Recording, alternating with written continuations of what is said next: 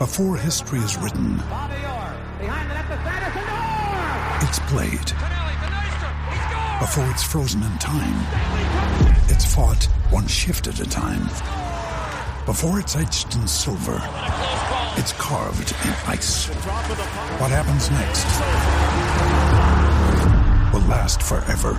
The Stanley Cup Final on ABC and ESPN Plus begins Saturday. We took it all. We brought them to our land. An endless night, ember hot and icy cold. The rage of the earth. We made this curse. Carved it in the blood on our backs. We did not see. We could not, but she did. And in the end... What will I become? Senua's Saga. Hellblade 2. Play it now with Game Pass.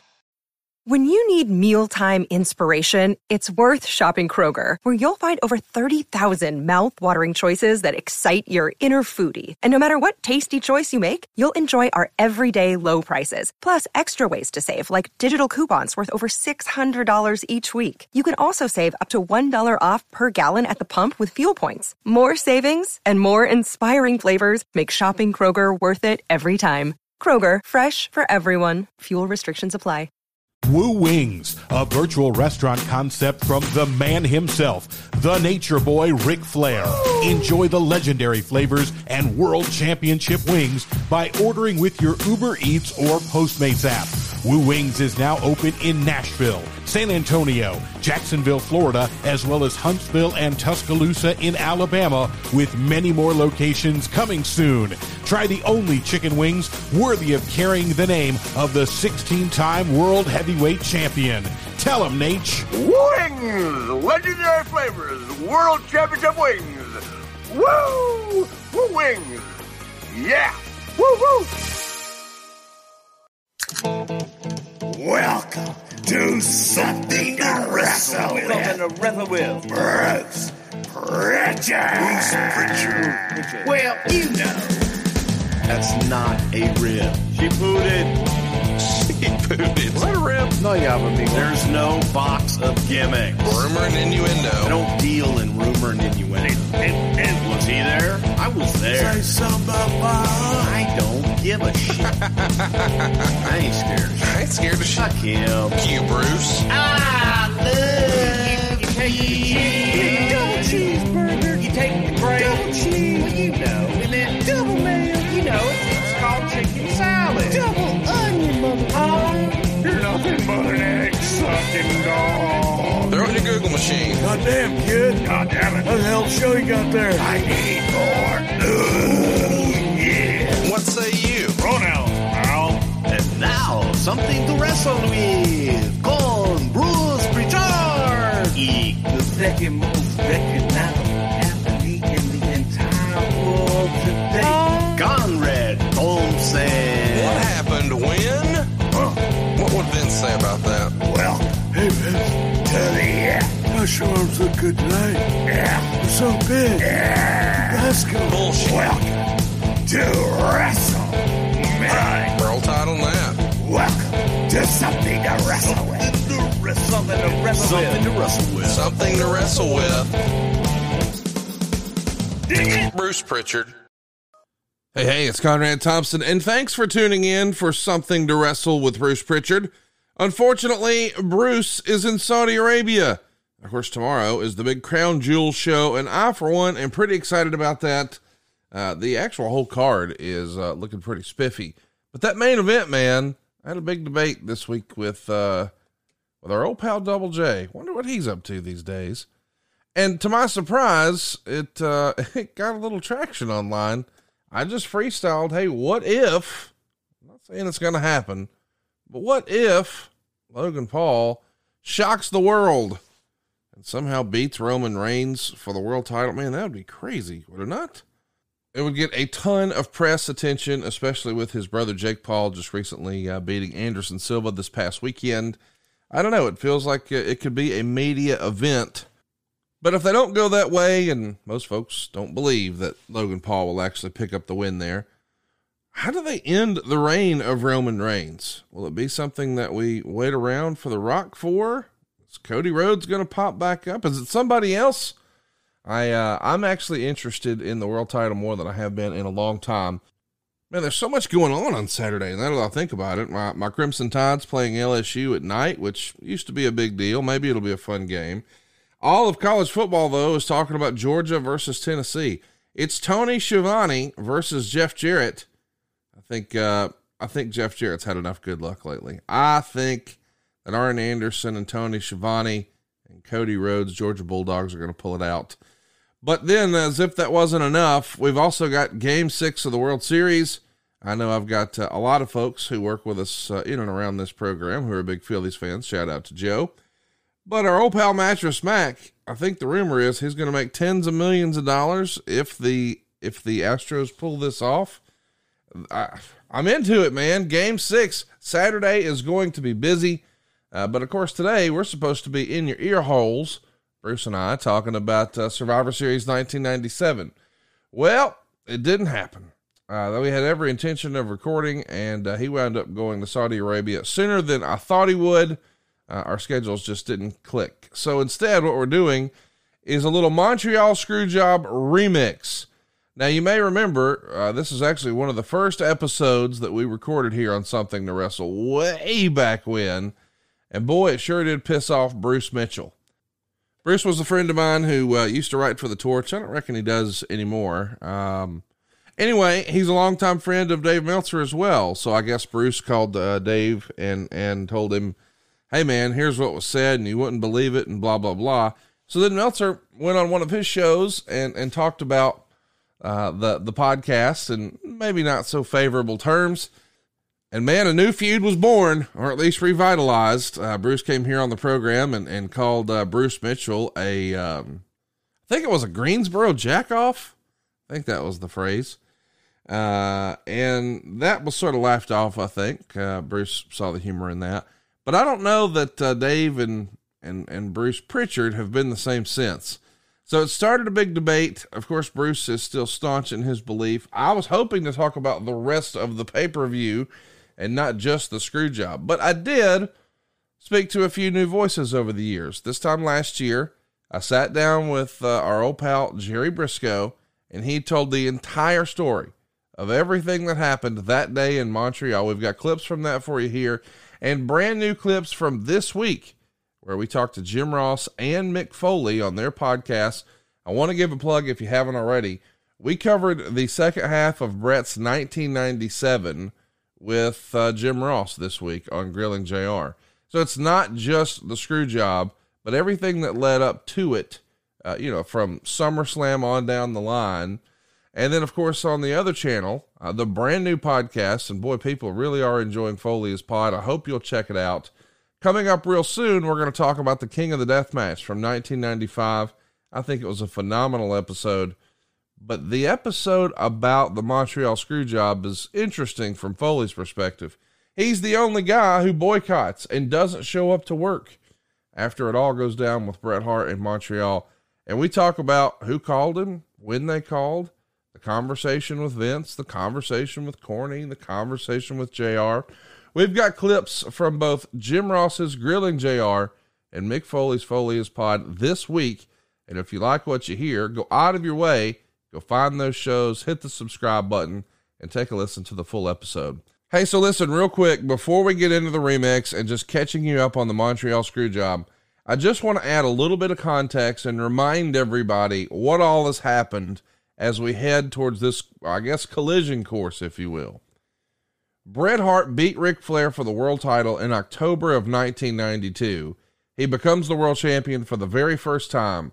And through 93, 94, 95, Bret Hart is the face that runs the place.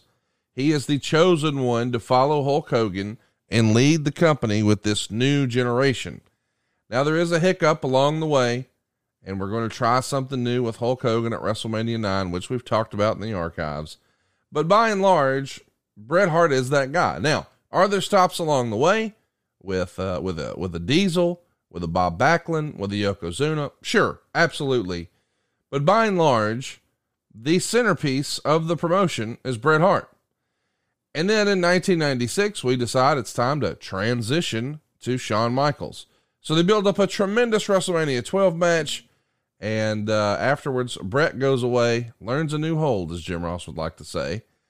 But while he's out, the NWO is born. While he's gone, so are Kevin Nash, so are Scott Hall, and the NWO becomes a thing, and now Bret needs to sign. Allegedly, he had a huge offer from Eric Bischoff in WCW. Eric debates that in more recent years. Either way, the result is on a live Monday Night Raw. We find out, supposedly, it's not just us fans who find out, but it's also the WWE. They find out that Bret Hart will be returning. And the gist was WCW allegedly offered a lot more money on an annual basis than what Vince McMahon could pay. However, Vince convinced Bret WCW wouldn't know what to do with a Bret Hart. And it turns out maybe he was right. But still, he offered Bret a long-term contract, what was essentially a lifetime deal, a 20-year deal that, yes, it is for less money, but it keeps him here, it keeps his legacy intact, etc., etc.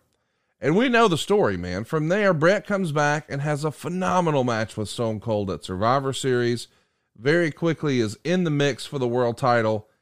He should have won the doggone Royal Rumble, but that damn dirty Steve Austin cheated. So he did the Final Four concept in Chattanooga. But before we get there, and that was supposed to just crown a number one contender, well, somebody pulled up lame. Our world champion lost his smile. And there's lots of side eyes at Shawn Michaels thinking maybe he just doesn't want to return the favor to Bret Hart and drop the title. So that's discussed and cussed and discussed for years and years. But the result is Bret does win the title, but immediately loses it to Psycho Sid. Sid's in the main event now, defending his world title at WrestleMania against The Undertaker.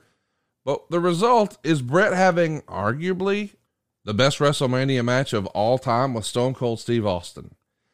And then he starts to reinvent himself. We get the heel turn. And that's so special when you think about it. Bret's work from WrestleMania 13 until he leaves the company, I think you could put up there as the best work of his entire career, in my opinion. Just phenomenal storyline after phenomenal storyline. The promos were second to none. These are my favorite Bret promos ever. And the in-ring stuff, man, was just magic. We get the incredible feud and the back and forth and Canadian Stampede and an awesome SummerSlam. And oh, by the way, a real deal backstage fight with Shawn Michaels. The guys are taking jabs at each other, saying sunny days here and there. And man, you're messing with people's families. There's clumps of hair that are missing. And it all comes to a head when Vince McMahon comes to Bret in September 22nd, 1997, Monday Night Raw from Madison Square Garden. I can't honor your contract. Don't tell anybody. I don't want them to panic.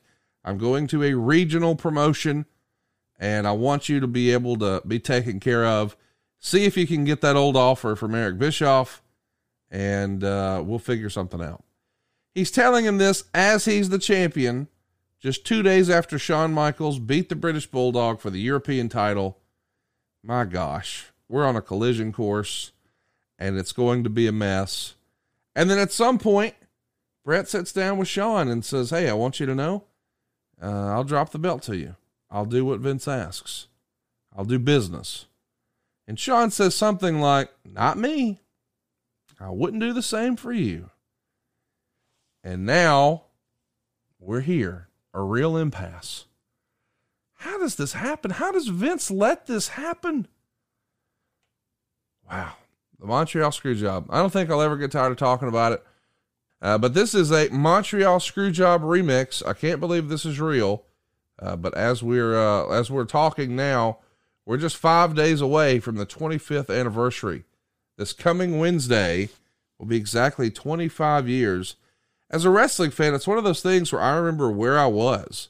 And I remember talking to people as soon as it was over on the phone and just being blown away and shocked at what we saw. Like, I don't know what we expected, but we didn't expect that.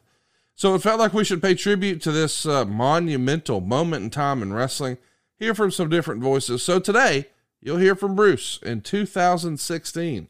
the very early days of Something to Wrestle. You'll hear from Jerry Briscoe in 2021, and you'll hear from Jim Ross and Mick Foley this week.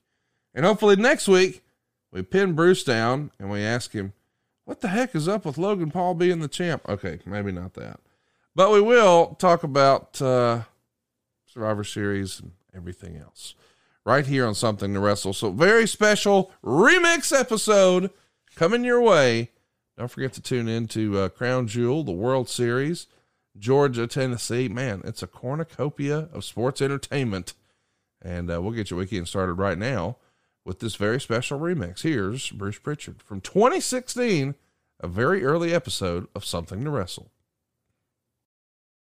Whoa. Before we get started, I want you to know how hard it is to do a remix, and I want you to know how hard your wiener can be with Blue Chew. Guys, come on now. You knew I had to do this. I'm so excited that Blue Chew is sponsoring this episode. Legitimately, they sponsor us each and every week because it really, really works. And let me ask you this. If you haven't tried Blue Chew yet, what are you waiting for? We all know that confidence can take you far in life, especially that's true in the bedroom, you know, when it's time to step up to the plate. Blue Chew is a unique online service that delivers the same active ingredients as Viagra and Cialis, but in chewable form and at a fraction of the cost. So you can take them anytime, day or night. You can plan ahead or be ready whenever an opportunity arises. Now, the process is simple. Sign up at BlueChew.com, consult with one of their licensed medical providers, and once you're approved, you'll receive your prescription within days. And here's the best part, it's all done online. So no visits to the doctor's office, no awkward conversations, no waiting in line at the pharmacy, and Blue Chew's tablets are made in the USA. They're prepared and shipped directly to your door, all in a discreet package. So if you could benefit from extra confidence when it's time to perform, chew it and do it. Have better sex. And we've got a special deal for our listeners. Try Blue Chew free when you use our promo code WRESTLE at checkout. Just pay $5 shipping. That's BlueChew.com. The promo code is WRESTLE to receive your very first month for free. Visit BlueChew.com for more details and important safety information. And we thank Blue Chew for sponsoring today's podcast. Hey, I'm Ryan Reynolds. At Mint Mobile, we like to do the opposite of what Big Wireless does. They charge you a lot.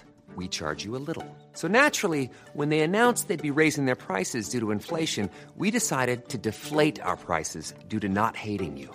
That's right. We're cutting the price of Mint Unlimited from $30 a month to just $15 a month. Give it a try at mintmobile.com/switch. $45 up front for 3 months plus taxes and fees. Promo rate for new customers for limited time. Unlimited more than 40 gigabytes per month. Slows full terms at mintmobile.com. Shopify is the global commerce platform that helps you sell at every stage of your business. Shopify is there to help you grow. Shopify helps you sell everywhere, from their all-in-one e-commerce platform to their in-person POS system. Shopify's got you covered. Shopify helps you turn browsers into buyers with the internet's best converting checkout, 36% better on average compared to other leading commerce platforms, and sell more with less effort thanks to Shopify Magic, your AI-powered all-star. What I love about Shopify is how no matter how big you want to grow, Shopify gives you everything you need to take control and take your business to the next level. Shopify powers 10% of all e-commerce in the U.S., and Shopify is the global force behind Allbirds, Rothy's, and Brooklinen, and millions of other entrepreneurs of every size across 175 countries. Plus, Shopify's award-winning help is there to support your success every step of the way. Because businesses that grow with Shopify. Sign up for a $1 per month trial period at shopify.com/Westwood1. All lowercase. Go to shopify.com/Westwood1 now to grow your business, no matter what stage you're in. Shopify.com/Westwood1. You guys negotiate terms with Brett, and there's been a lot of talk about that contract. Was it really a 20-year deal? Yes. And do you remember, was it $1 million a year for 20 years? Is that what the number was? No, it was not. No, it wasn't. It was staggering numbers. It was high during the times that Brett was wrestling and on for TV. For the remaining years that he had left to compete inside the ring. And then there was a period where he would appear periodically as an attraction. And then there was a time that we wanted Brett to be a part of the office and be a part of the company, developing talent, working with talent behind the scenes. And how do you think Brett would have did in that role?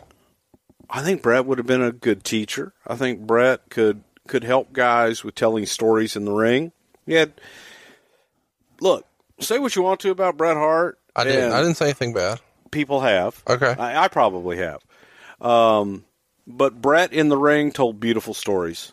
But you think he would have been a good teacher too? I'm not saying that Brett couldn't have been. I'm just wondering what you think. I do think he would have been a great teacher because Brett always asked the right questions. Okay. And he always would tell you why he did something and understood the psychology of why he was doing something. Well, did you have a conversation with Brett to know why he picked WWF over WCW at the time? Well, okay. Let's get to that. So the offer's made. Right. Brett didn't give us an answer. For how long? You remember that night on Monday Night Raw? Oh, come on.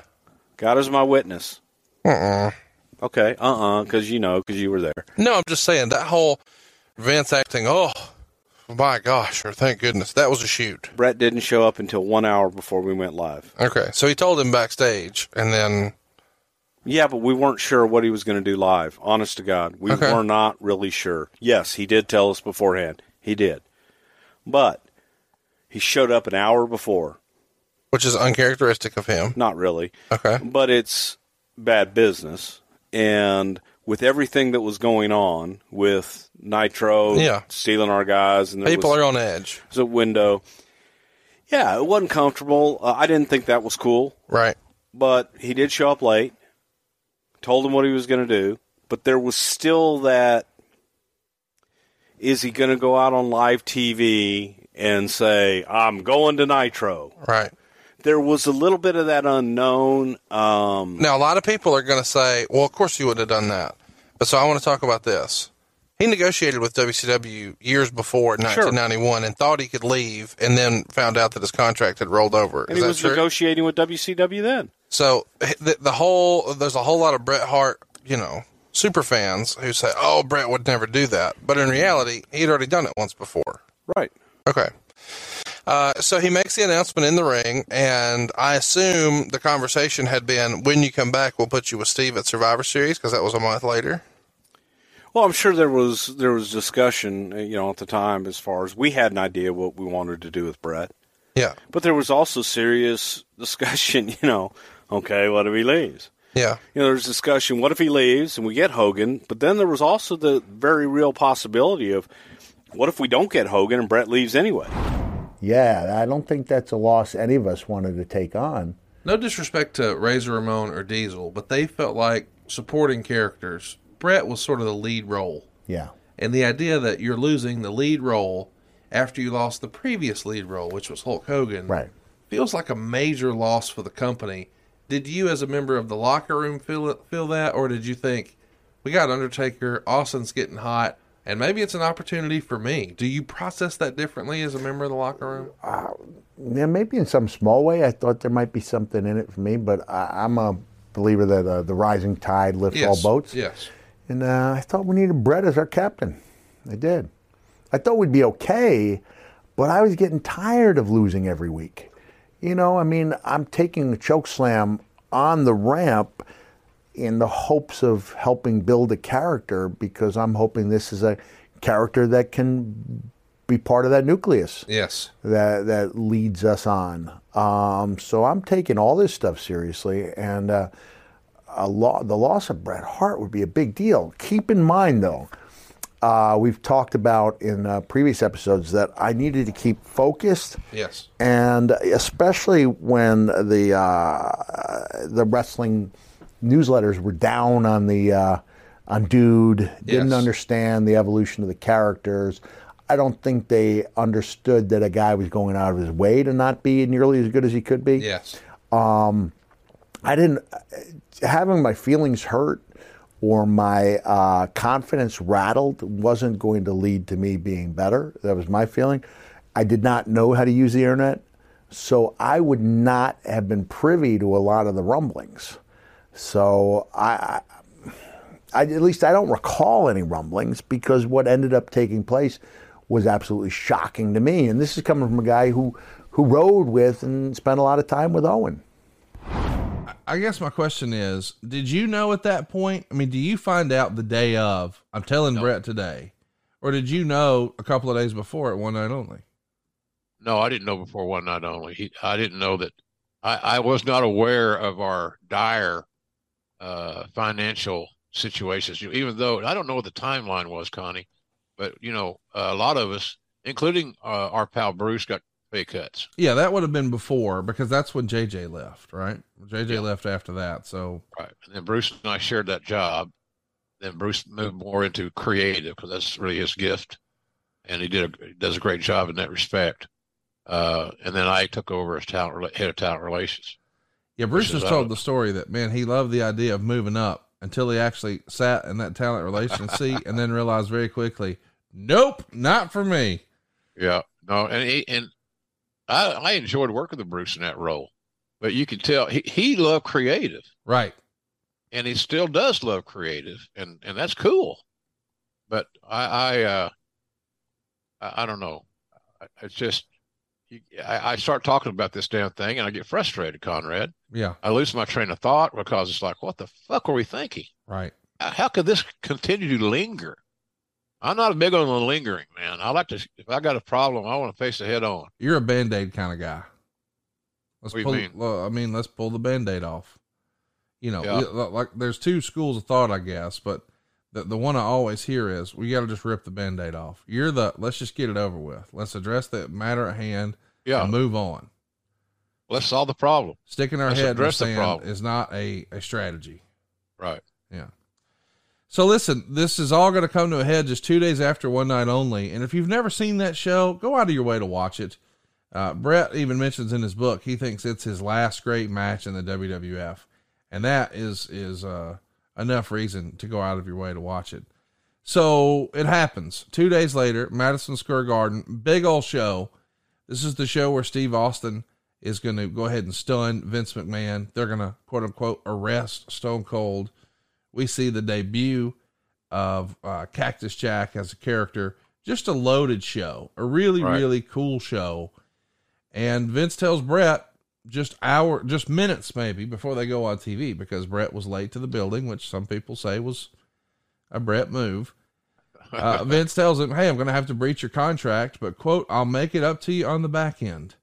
And he even tells Brett that he's heard Hulk Hogan is finishing up soon, and his timing couldn't be more perfect.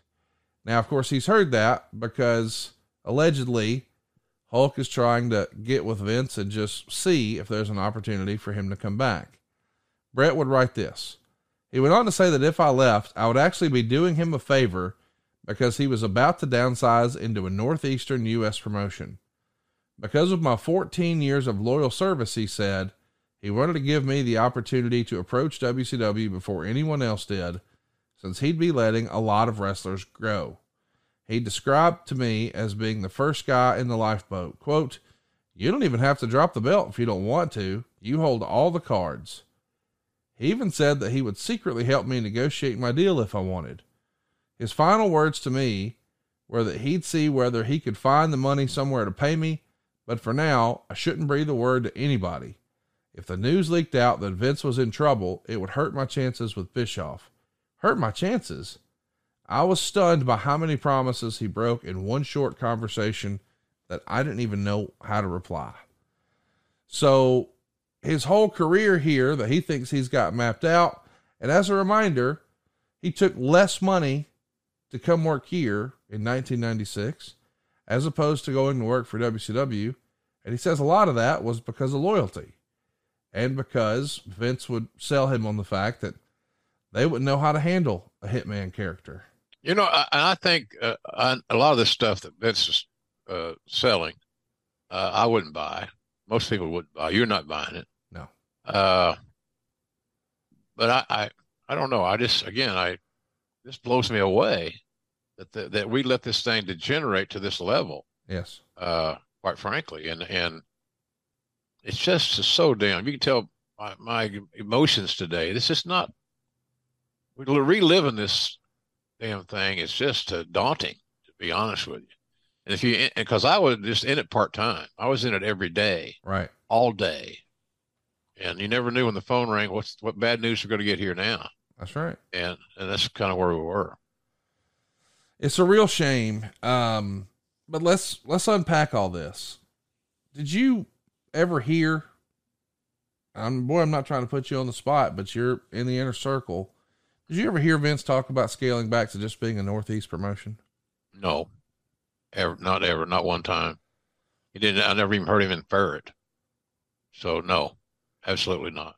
Do you remember there being discussions of cutting numerous wrestlers and trying to scale back?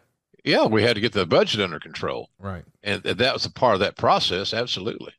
It's just interesting to me that at the time when we're saying we're cutting back, we're also bringing in the Patriot. Now, granted, he's probably not a huge line item, but still, no, it doesn't necessarily lend itself to, all right, we're laying off. We're also hiring.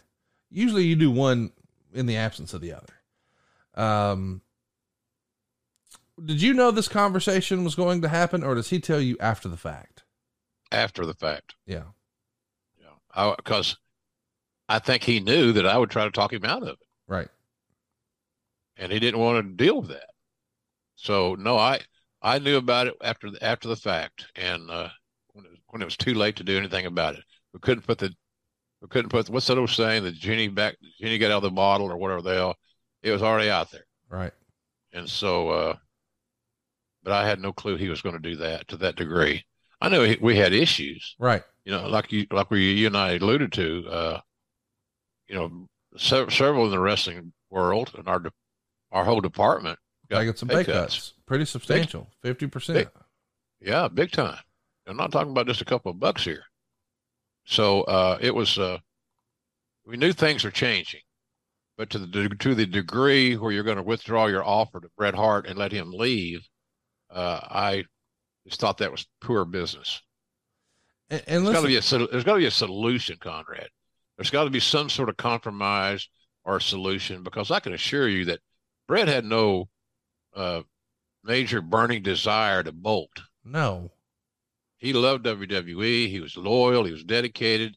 He had years and years of service. So, he wanted this matter to be addressed and be solved so we could all get back to the process of doing business. We were building a hell of a roster at that point in time. And, but nobody, in my view, Austin became the most valuable guy. Yes. At that point in time, he wasn't, but Bret was. Well, so now we're in a spot where when this meeting happens in September and Bret is told, hey, I can't honor the contract. So if you want to go negotiate with WCW and see if you can get that same deal that you passed up on a year ago, by all means do. Now, what's weird is Bret is the current world champion at the time, and we're starting to build towards, of course, Survivor Series, and that's what we're going to get to. But were you concerned when you knew that the chairman was having this conversation with Bret and he was the champion? Did you think maybe he should have gotten the belt off him before he had that conversation? That was brought up, but Vince in those days, and he probably still is. I mean, we build out a program that's lasting to a certain blow off, and that was built up. But Vince had taken Bret is such a professional that we didn't figure that there'd be any issues with it and everything. So I in hindsight, it's easy to look back and say, yeah, we should have taken it from him before we ever got in that situation. But we didn't, and it all came down to what it came down to. All right, time out right now. We're about to talk into the who knew what, when, where, and why, right? Because that's what everybody wants to know on the other side of this. Who knew? Well, I need to make sure that this Thanksgiving that you got smooth balls, son. Everybody loves turkey and stuffing, but you'll be looking like dessert with the help of Manscaped's Performance Package 4.0. The leaders in the below the waist grooming have blessed you with the ultimate Thanksgiving dinner topic. Picture this. You're going to tell your in-laws about your new cutting edge ball trimmer and give yourself or your man in your life the ultimate men's hygiene bundle. Trim those pumpkins, baby. Save 20% off plus free shipping by going to manscaped.com/STW.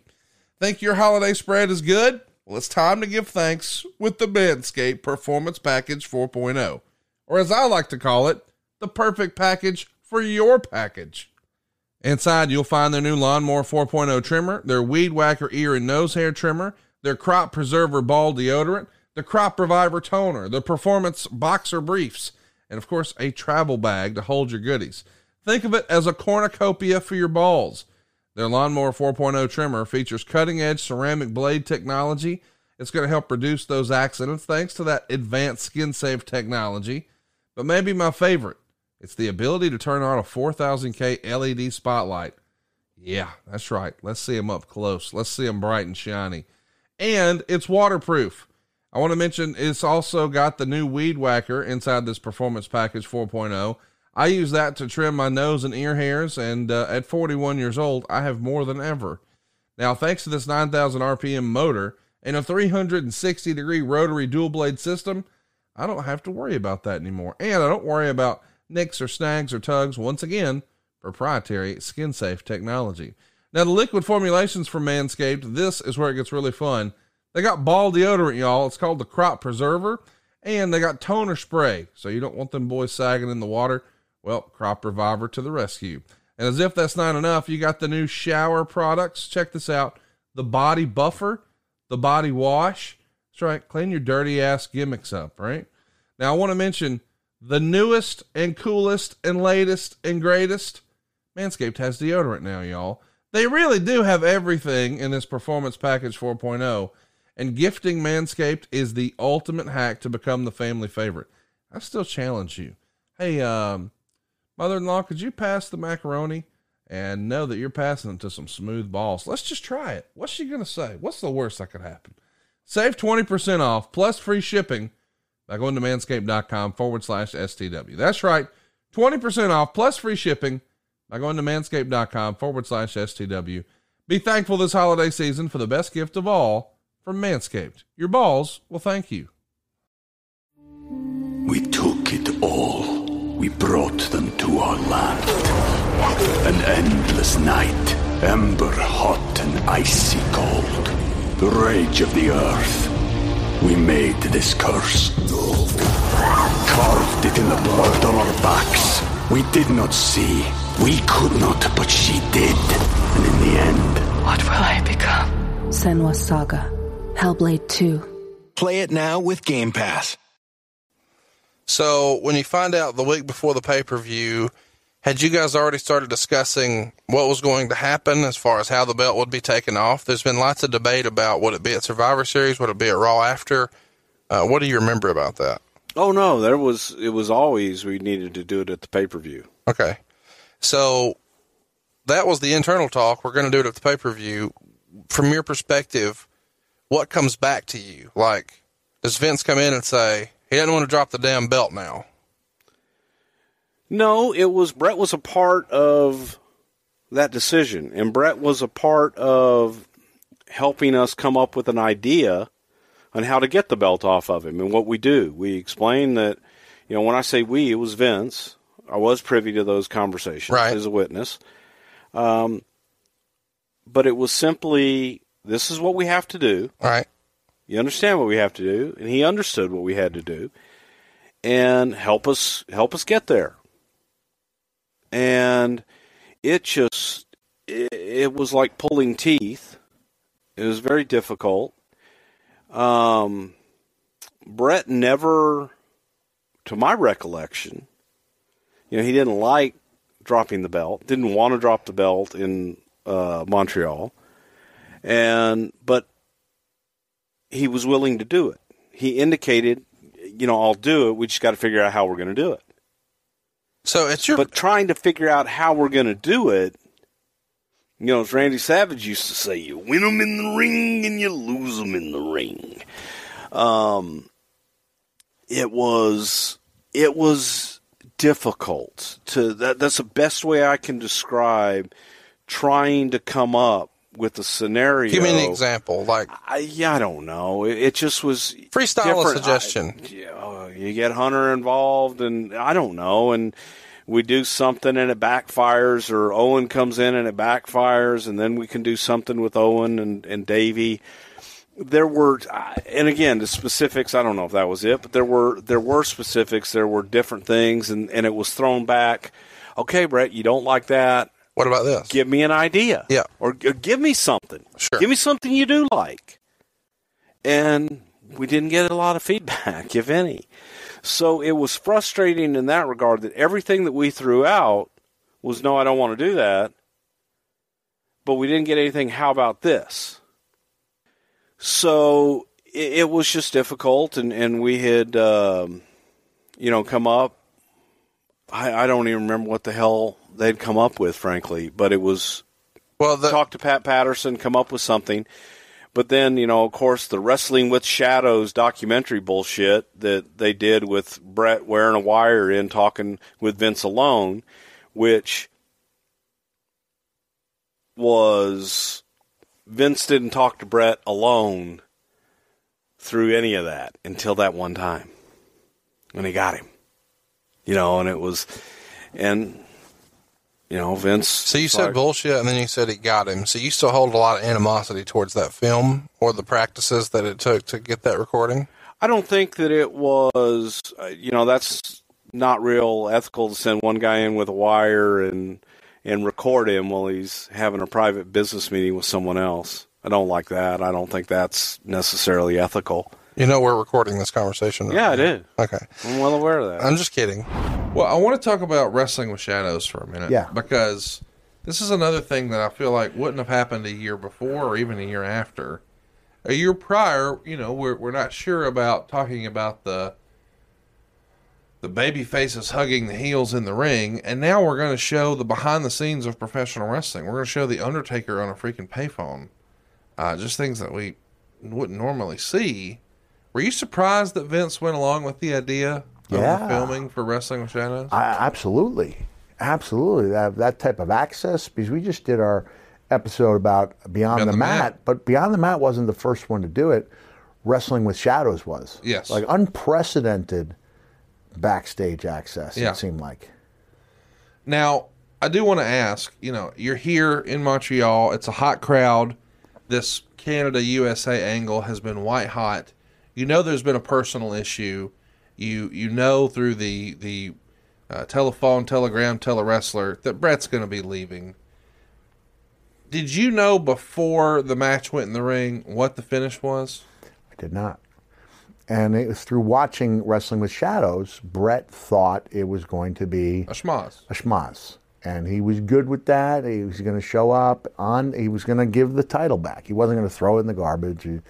Going to give it back, and I had no idea that there had been a plan to relieve Brett unwillingly of the belt. So not from watching the movie, just from locker room chatter, just from camaraderie amongst the boys.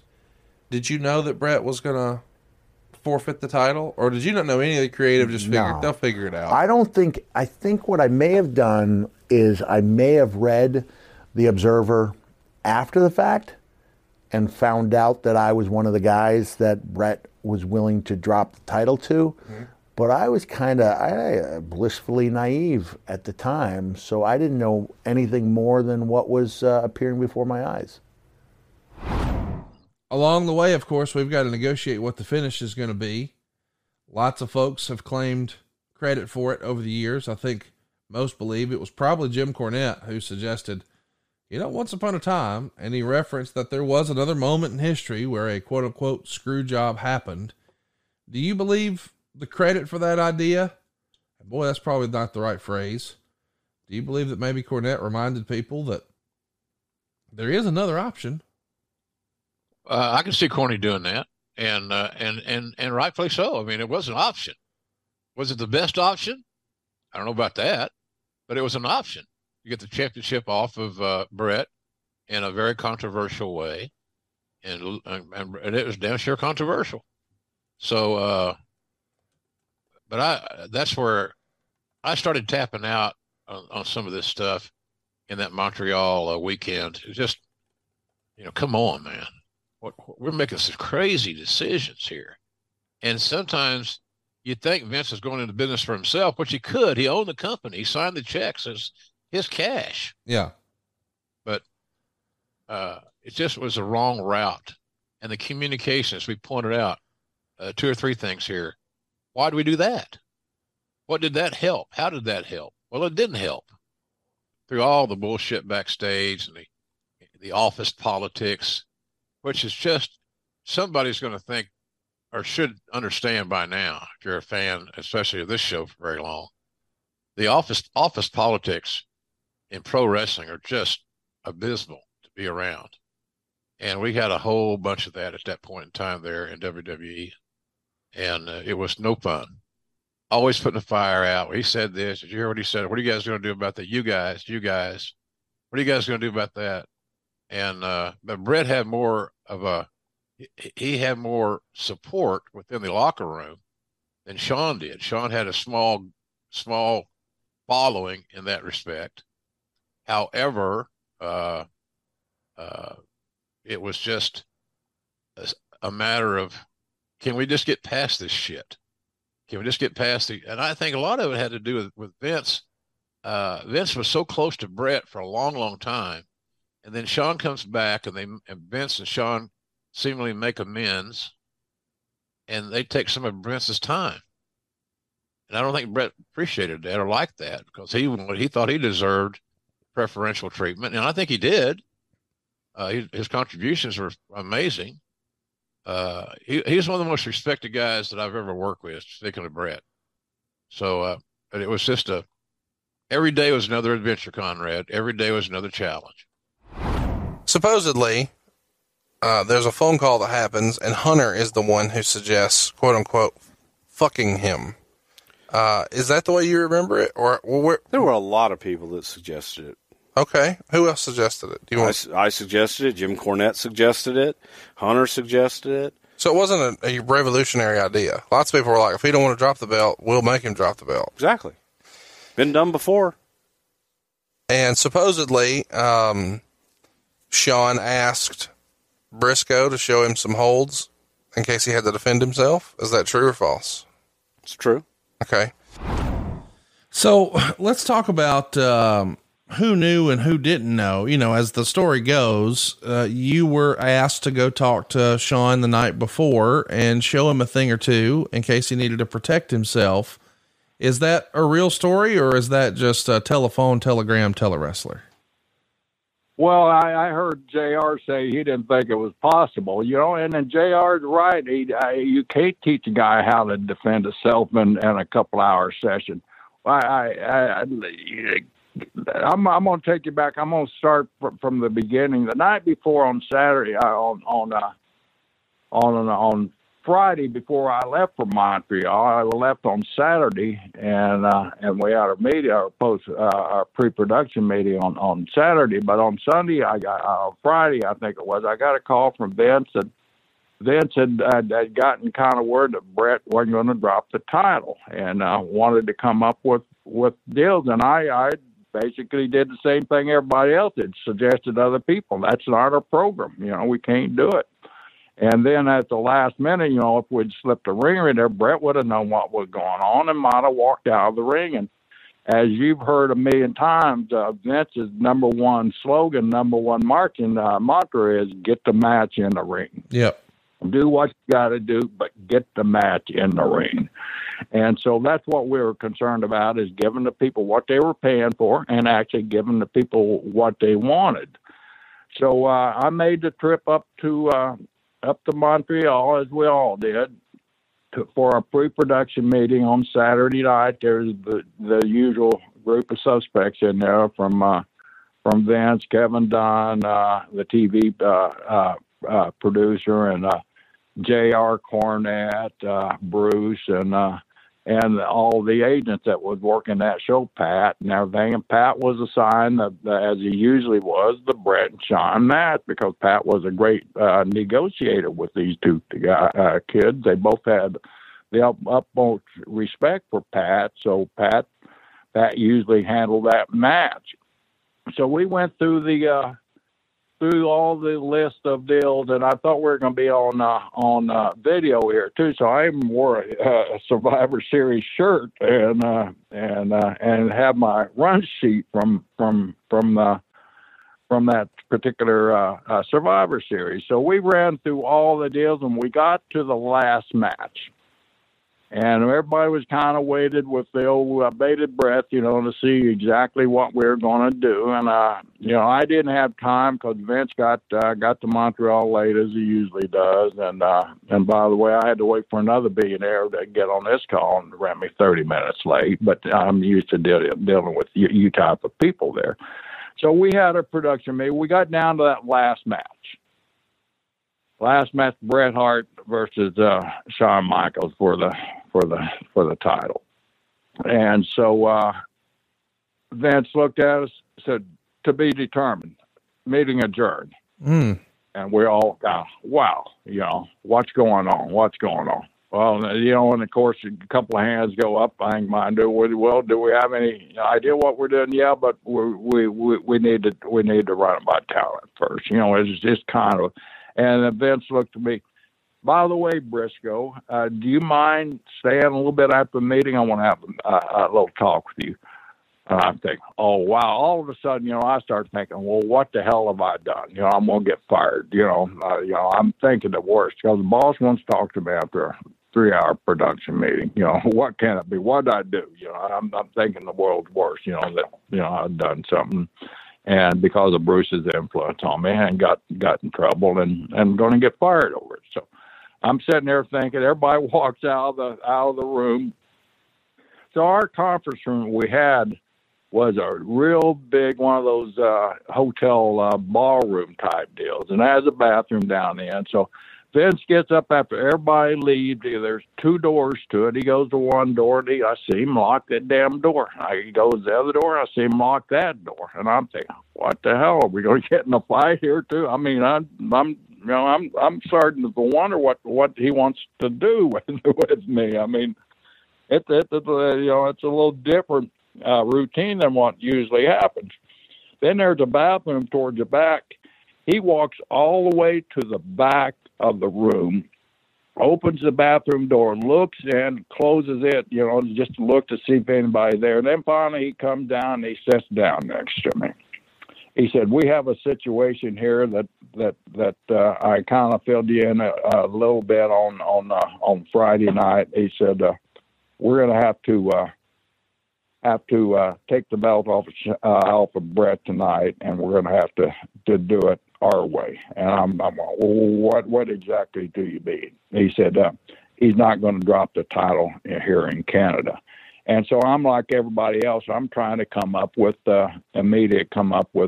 solutions because I've been thinking about it. We had Detroit coming a couple of days later, but the word had got out that Bret wasn't going to do it there because, it was right across the river from Canada.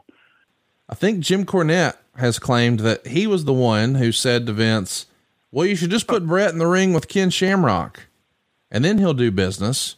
Is that the way you remember it? That, hey, if we can't, maybe we can lead the horse to water, but we can't make him drink, but maybe Ken Shamrock could make him drink. Is that the way you remember hearing that? Yeah, I remember hearing that, but I didn't really describe it the same. The whole thing was Bret, and I'm not speaking in Bret, but just from hearsay. I'm once again that word allegedly. Just from what I'd been hearing, Bret didn't want to drop the title. I mean, for some reason, and I just can't understand that issue. Several people were brought up. Shamrock, sure, Shamrock can take it, but Bret would know something was going on, and Undertaker, well, he could put me with him, and I'm sure he would have done it. He wouldn't have done it in Montreal, or he wouldn't have done it anywhere else. Would have Taker taken him? I'm sure he would have, but that's not that wasn't the issue. The issue was Vince had a program built out, Cornette and all of Bruce and all those guys that were doing the creative at the time. My job at the time was handling the agents and handling the live shows and things like that. So I wasn't really in every TV creative meeting. They're right on that. I wasn't in a lot of those creative meetings, but I had, because we were running nightly house shows at the time, so I was daily talking to Vince, giving him house show reports and all that stuff, and he'd call me after we get a report, and I just digress a little bit from that, I remember Vince, you know, when he was making that offer, and it was a complicated offer, and it was complicated for Bret to accept it, but it was a sweetheart deal on Bret's side. So I think he finally realized that and accepted it. But Cornette said Cornette did offer different things, but that wasn't the program we had going, and Shamrock and Bret wouldn't have had the same buy rate as Bret and Shawn. So that was kind of a business decision too about switching opponents. And I know everybody in the Moon, even including the Man in the Moon, has come up and said it was their ideal to put the sharpshooter on and have the referee ring the bell. I can't tell you how many people I've heard interviews say it was their suggestion and an off key. Well, yeah, I was drinking with Vince, you know, on a 300-mile road trip when it come up, you know, 10 months before, and hell, just put the sharpshooter on and make Bret give up. That we can do it that way. You know, I've heard all these stories of them, but that never came up in our discussion until we started talking, and Bret, you know, Bret was a great amateur wrestler in Canada, and Shawn had never really been physical in his life, and so we nixed all the deals and everything. So Vince said, "Well, Bret gets in about midnight tonight. I want you to go to his room, and I want you to show Bret something that will protect him." And like I said earlier in this conversation, Conrad, that you can't teach a guy to protect himself in a matter of hours. You know, it's an attitude, number one, and it's a mindset. And Shawn did not have that mindset. I'm not saying he didn't have the athletic ability. I'm just saying, you know, when you go to hurt somebody, you got to have a bone in your body that allows you to go that far with another person, especially in our business where you're so used to giving up your body to people and crushing them. And Shawn does not have that mean bone in his body. He's a nice guy, contrary to a lot of people's beliefs. And so I said, okay, I'll meet with Shawn and we'll come up with something and I'll let you know. So, and it was about 10:30 that time. So I went to the front desk, and you know, and like I said, we didn't have cell phones where we could communicate with each other. So I left a note at the front desk that said, "Very important. When Shawn Michaels checks in, have him call me. I'll be at the bar, and have him call me and at the bar, and just ring the bar and let me know that he's there." And the guy said, "Okay." So a few hours later, so I go and I meet up with Brother Bruce and whoever else is in the bar, and we start drinking. So I get a phone call about midnight, 12:30, and it's Shawn. He said, "Hey, I just checked in. I'm up in my room, so-and-so number." He said, "Do you want to come up for a while?" And I said, "Yeah, I'll be up there in a second." So I hung up. And, you know, this is unusual for me to get a phone call, so, you know, at a bar. And so Bruce looks at me, "Where are you going?" I said, I just got to do something. You know, I just got a call. I got a call from home, and I got to go do something. You know, but just making up an excuse. So I excused myself from the bar, and I went to Shawn's room. My mission with Shawn at that time, Conrad, was not to teach him anything, but was to find out what he knew, you know, in case it got physical and got scary at the end of what we're doing. So we sat there, and he said, "We have any ideas?" I said, "The only thing I can come up with, Shawn, is, you know, you agree to whatever Bret wants to do to. If he wants to whatever, kick out your finishing move, you know, at 2 minutes into the match, you got to go for it. You just got to be very, very cooperative with him. You can't tip your hand in any way. But the only way I can think of that we can get him in a position, because he'll kick out on a cover. So no matter what you do to him, unless you knock him out with the ring belt or the belt,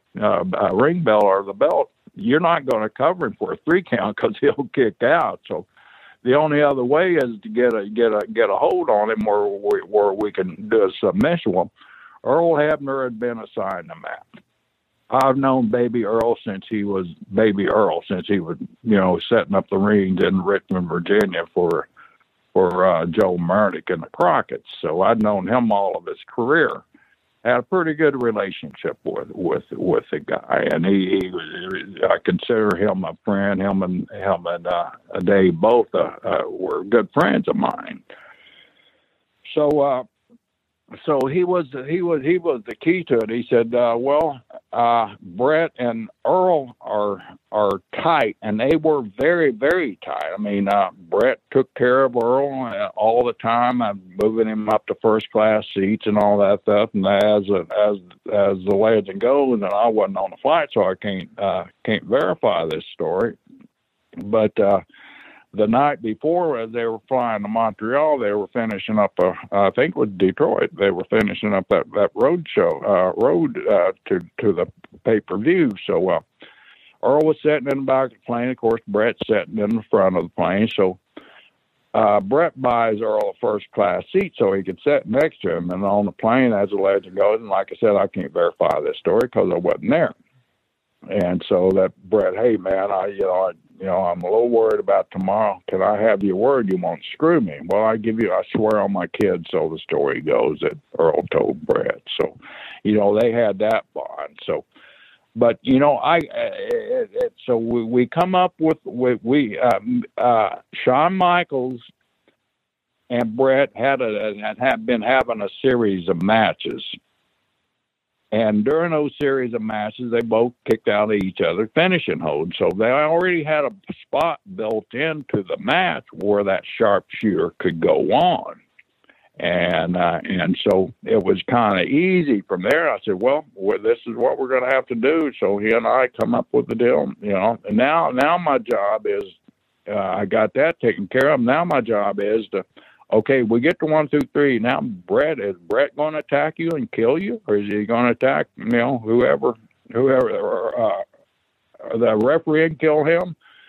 So I had to think about Shawn, what to do with Shawn. So Shawn said, I can't teach you. I mean, I can sit here and I can go through the motions. I can teach you how to snap his knee. And Brett it was a common fact, Brett had bad knees. So that was my focus. When you get in a fight, you look for the guy's weakest points. And I knew what Brett's weakest points were. It was his knees. He had no wheels on him, Like most wrestlers, your knees get shot. So I said, this is the way we can. You can snap his knee. You have to do a leg scissor, get him down, or drop him any way that you can. Just are you good at defending? I said, I'm gonna throw a couple of punches. I want to see you. How you bob and weave.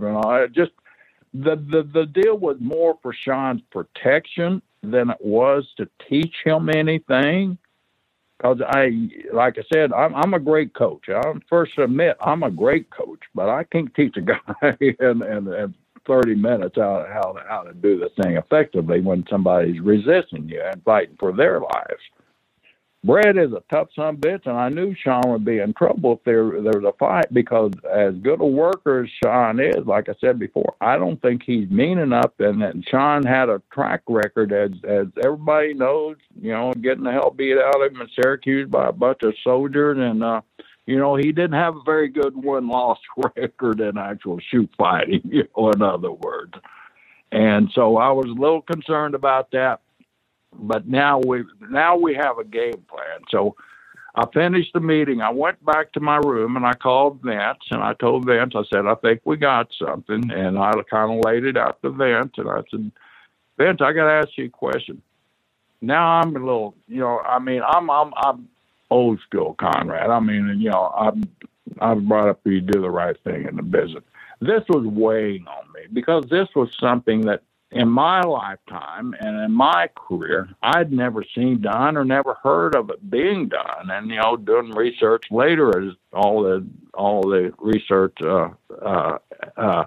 mode became available, I saw where there was a couple other, screw jobs like this. And I kind of relate back to 1973 when my brother was supposed to get the belt from Dory Funk Jr. and it didn't happen, with strange circumstances. So I could relate to what was going on there.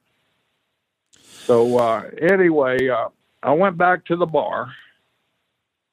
And Bruce said, "Where the hell you been so long?" I said, "No, I just, like I said, I had a phone call." And so we started drinking, and I'm shocked because, Bruce likes to dig deep, when it's something different out of the ordinary. And this was totally different out of the ordinary. So we sat there and we finished drinking, closed the bar down, and we went our separate ways and went to our rooms, So my conscience started getting better, but I'm starting to think, when is the best time to approach Earl Hebner?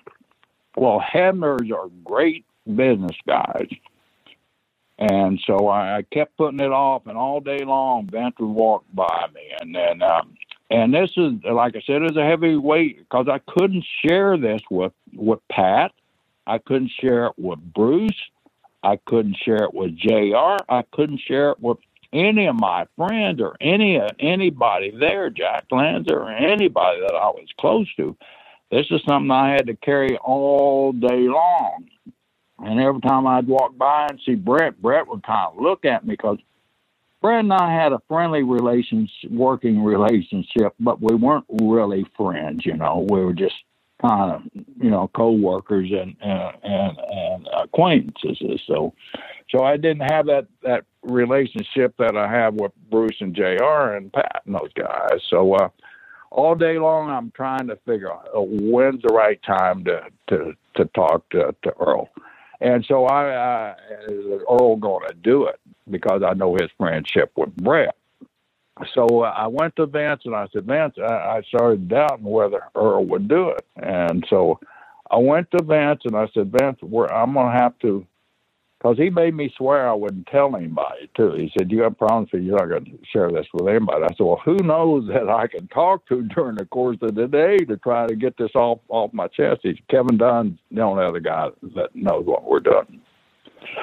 Well, Kevin spends the day in the truck, so he's not a guy that you go out and talk to because he's super busy, on a pay-per-view day, getting everything lined up. So I had nobody to talk to. I had nobody to share, to bounce things off of. It was just me and my thoughts. So, I said, well, I cannot do that. I cannot talk to Earl until he's ready to go to the ring. And so as the match is getting ready to go to the ring, Earl's getting ready to go in there, and I grabbed Earl by the arm there, and I took him just a few steps away from the gorilla position there where Bruce was sitting, and Davey Boy and Owen was there, so I couldn't talk to him right in front of them because they would alert Brett somehow that Briscoe's talked to the referee, would be aware of something. So I took Baby Earl back in a little corner, and Earl did not want to do it. Earl was not going to do it. And I just started out laying black and white to him. Earl, you have a mortgage on your house, right? If Brett takes this title down there, and like I said, we're not in the greatest shape of financial anyway. We being WWF, we're not the greatest financial shape. Is he going to pay your mortgage when it comes to it? Is he going to pay your electric bill? Is he going to feed your family? When he takes off and he's down there making, billions of dollars, what's going to happen to you if you refuse to do this and I got to replace you? I'd gone to Timmy White and asked Timmy to stand by just in case that I told Timmy we might have a ref bump, so I might need you to stand by. And that's kind of how I covered with Timmy, to be on standby to referee the match just in case something happened.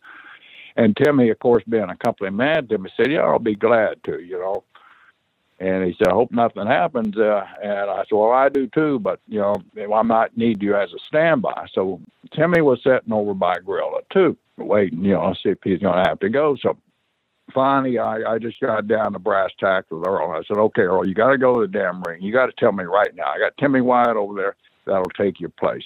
if you refuse to do it and you walk out, you're probably finished here.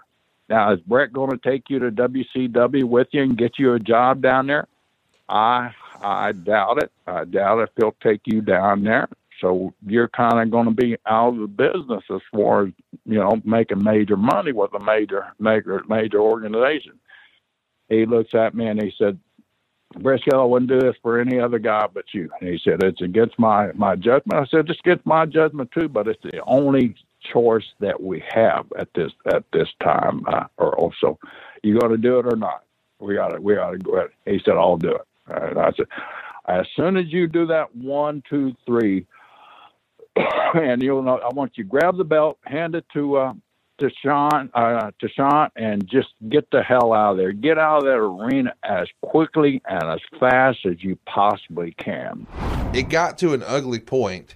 Did you feel the locker room was divided at that time, or did you feel like most of the boys were with Brett and just saw Sean? And this is a different Sean than now. I always have to give the disclaimer. Yeah. Sean was just an asshole. I always liked Sean. But I could see why. Did the locker room feel like they were more with Brett than Sean, or was it divided? I don't know. I didn't know that much about. I don't want to go on record and say I heard Sean wouldn't put Brett over, but I don't know if I heard that before or afterward. Like, I'm approaching this like my job is to have a good match and put Kane over. Mm-hmm. And again, I guess I did know there were some hard feelings because I was a little surprised. I thought it was a credit to both their professionalism that they were having a heck of a match. And had such great chemistry. First 5-10 minutes in, I was feeling good because I had done what I was supposed to do. I didn't know what we were doing. When I called it, that was the first I heard of it. And that's hard, man. Yeah. You're setting it to a full house, emotional fans. Michaels is a very solid heel as far as his role, his persona, and that house. Again, we're in Canada. Yeah. So it was just so uncomfortable. Everything was so uncomfortable about this whole damn thing. So I don't know if Cornette had the original idea. Corny's a smart guy, and he's certainly he had a great historic knowledge of things. So I can see Corny stepping up in that idea. But at the end of the day, Connie, it's Vince's call. Right. End of the story. And I'm sure Pat Patterson was sitting in those meetings just stressed all to hell because Pat loved Brett. He's the Canadian thing, been around him since he was a kid, all those deals. So I'm sure Pat was flabbergasted. And Vince, I think Vince had some issues with it too because he didn't even tell his broadcast team, oh, by the way, here's what we're doing. And it might have helped if we'd have known that there's going to be a title change in a controversial manner, but we didn't have that luxury. We went in to that match. When I say we, everyone with the exception of Sean.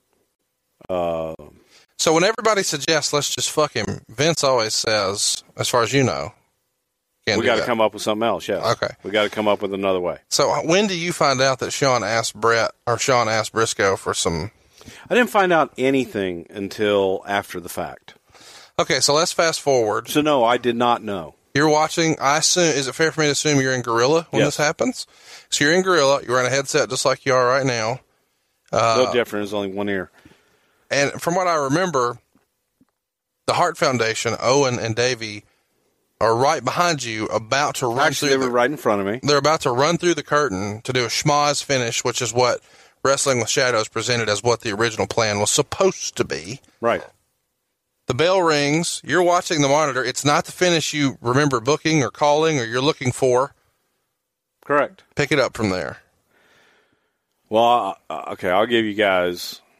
Okay, I'll go back and I was going to say I'll give you something that's never been discussed. No, anyway, do it because do it's it. personal. Do it. But no, I'm going to go to your point. When the bell rang, and again, I'm watching the match, but I'm not. I'm doing other things too. And I'm looking for the spot where Davey Boy Smith and Owen Hart, and I think it was Neidhart. Do a run in. And we're sitting there, and I hear the bell ring. And I'm like, what the hell? And I'm yelling at the timekeeper, why are you ringing the bell? And I look up on my monitor, and Sean has his leg hooked, and Davey Boy and Owen are standing right in front of me, and Owen's like, what happened? What happened? And Bulldog's like, they fucked him. They just fucked Brett. And they screwed him. And they're like, what do we do? I'm like, I don't know. So they turned to look at you to ask what to do. They were staring at me. Yeah.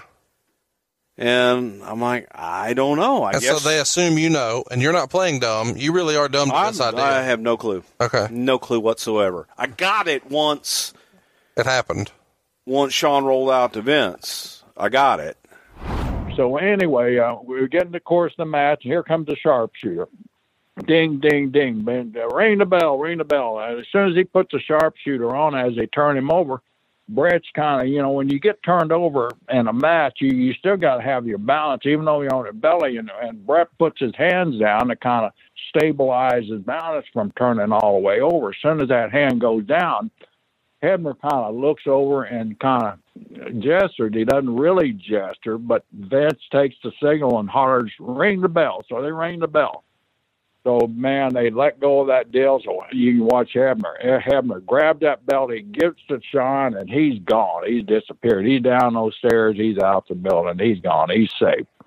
So now my concern is getting Shawn Michaels out of there. I'm at ringside just in case I got to go in and help Shawn. I don't know what I'm going to do, but I ain't going to be on the losing end of it, and I'll tell you that much. So I knew I might have to do something. So I grabbed Shawn as soon as he gets awarded the deal, and I completely forget about Vince because my main focus is getting Shawn to safety.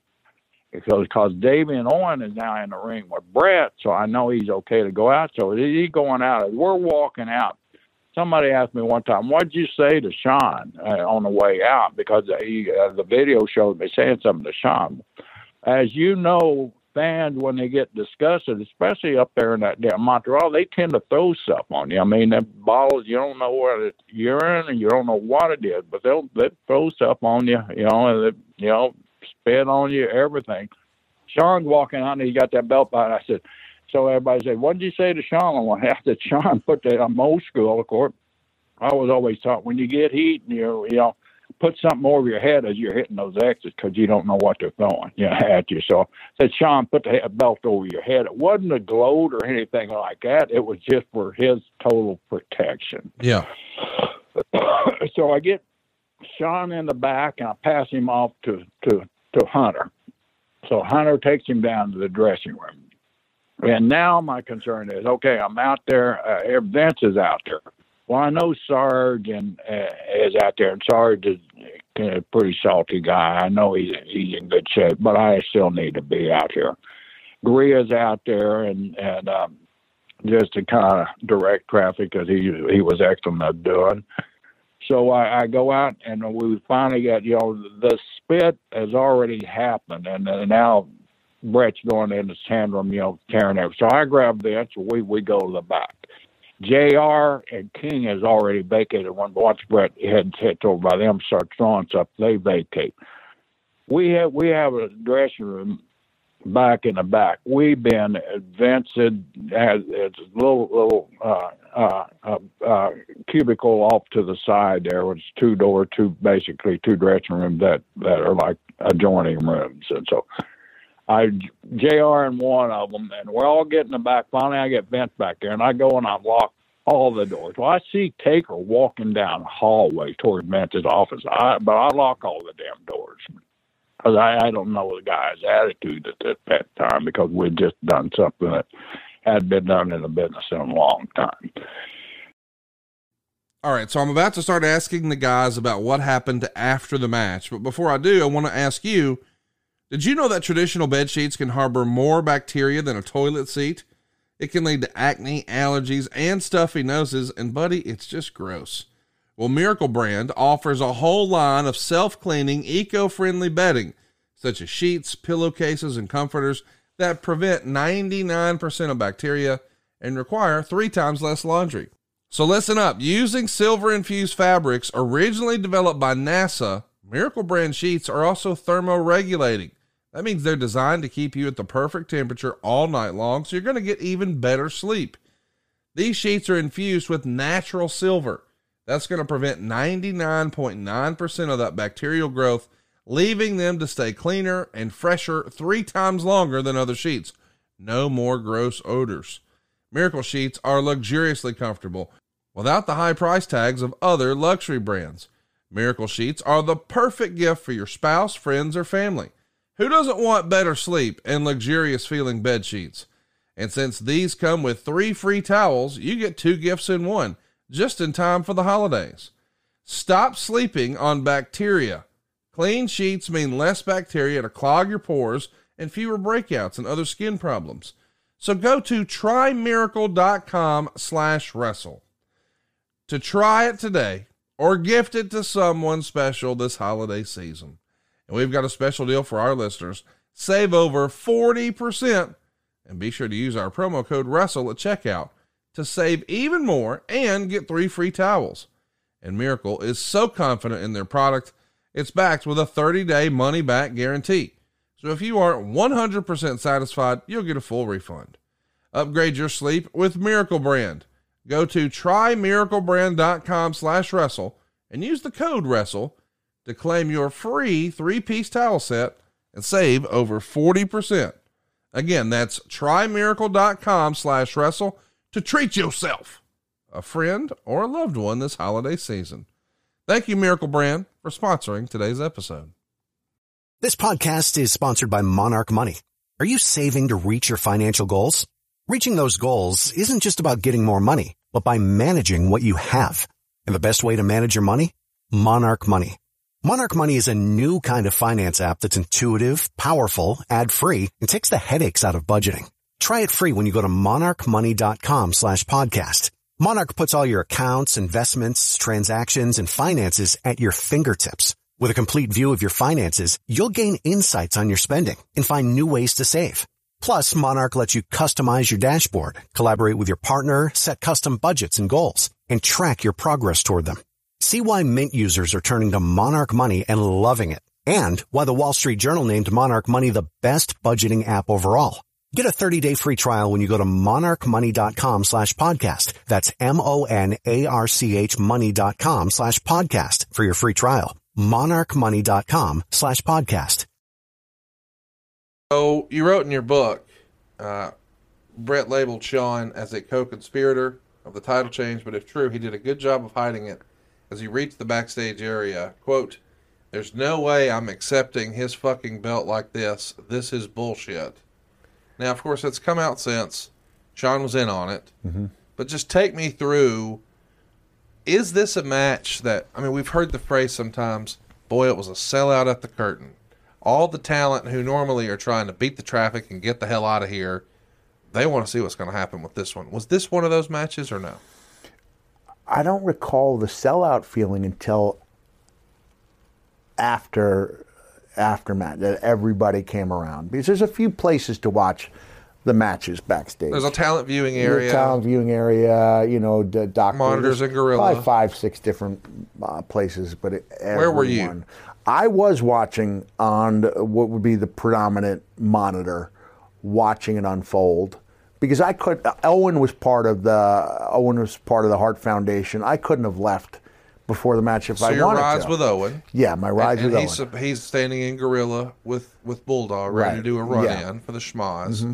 So you're in maybe the talent viewing area. You've probably got your bag packed, ready to go when they're done. Yeah. And you see what happens.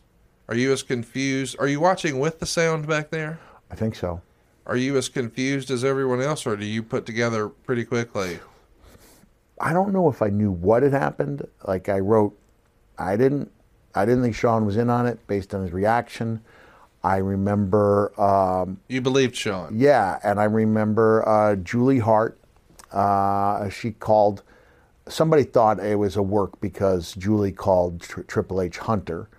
And of course, we call each other our gimmick names all the time. Yes. And Hunter, no, it had nothing to do with it. What I kept saying over and over is, you don't do that to Bret Hart. Yes. You don't do that to Bret Hart. And I wasn't thinking, hey, there's a list of people you could do that to.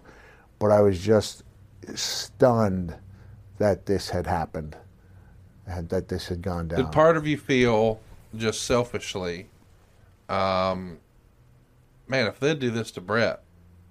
Yeah, I think so. I mean, it has to, right? I think so. And this is where I don't want to, I don't know the names, but I know I wasn't the only one saying that I wouldn't be at TV the next day. Remember any other reaction from any other talent in the building before you went to your hotel?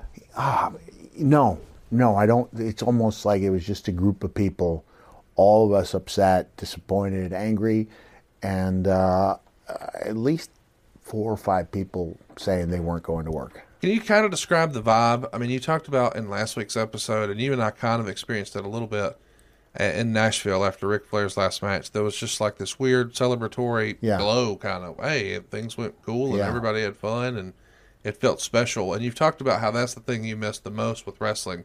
Is this the only time it ever felt like this? Is this the most unique or weird?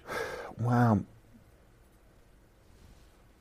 Pillman's death, Draz's injury. This was different though, because it wasn't just an accident. Sadness.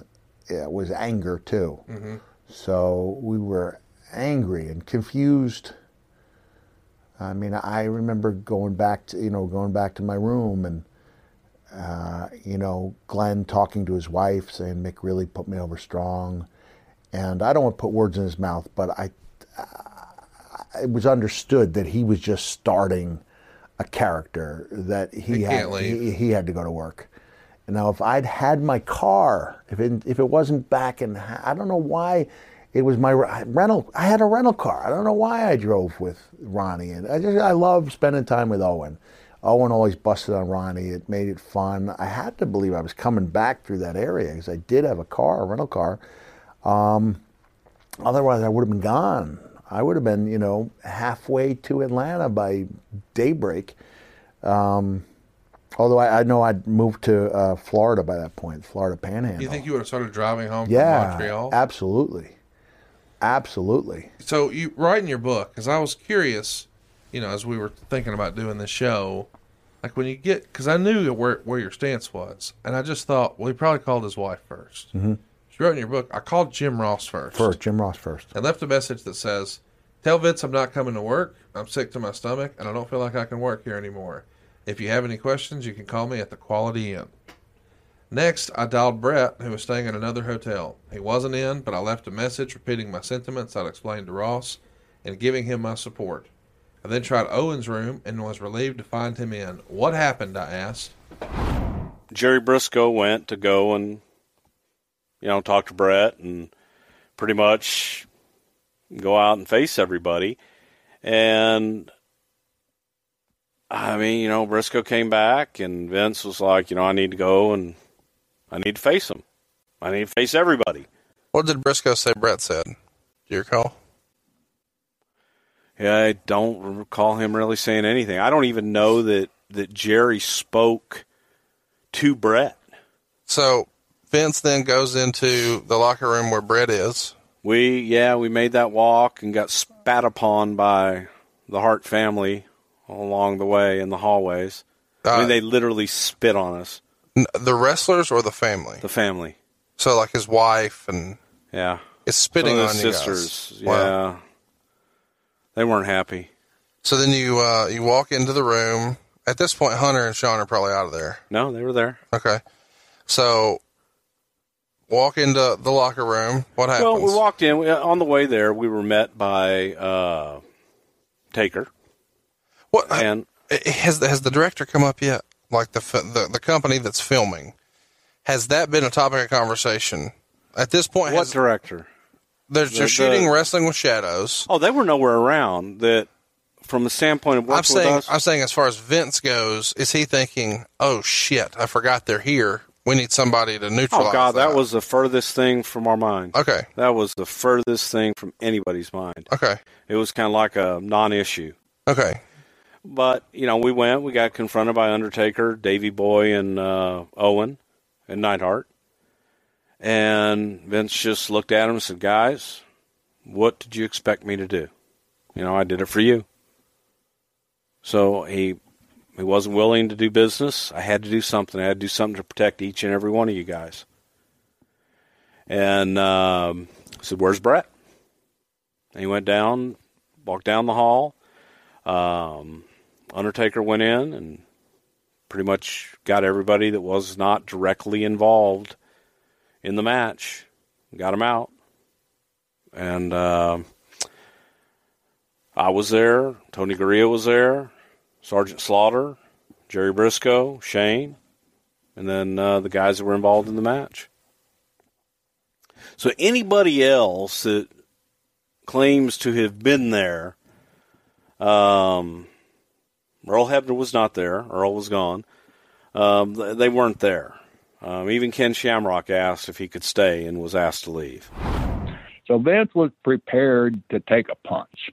This is the part that I'm gonna piss people off, and I'm gonna upset Bret after all of our good deals.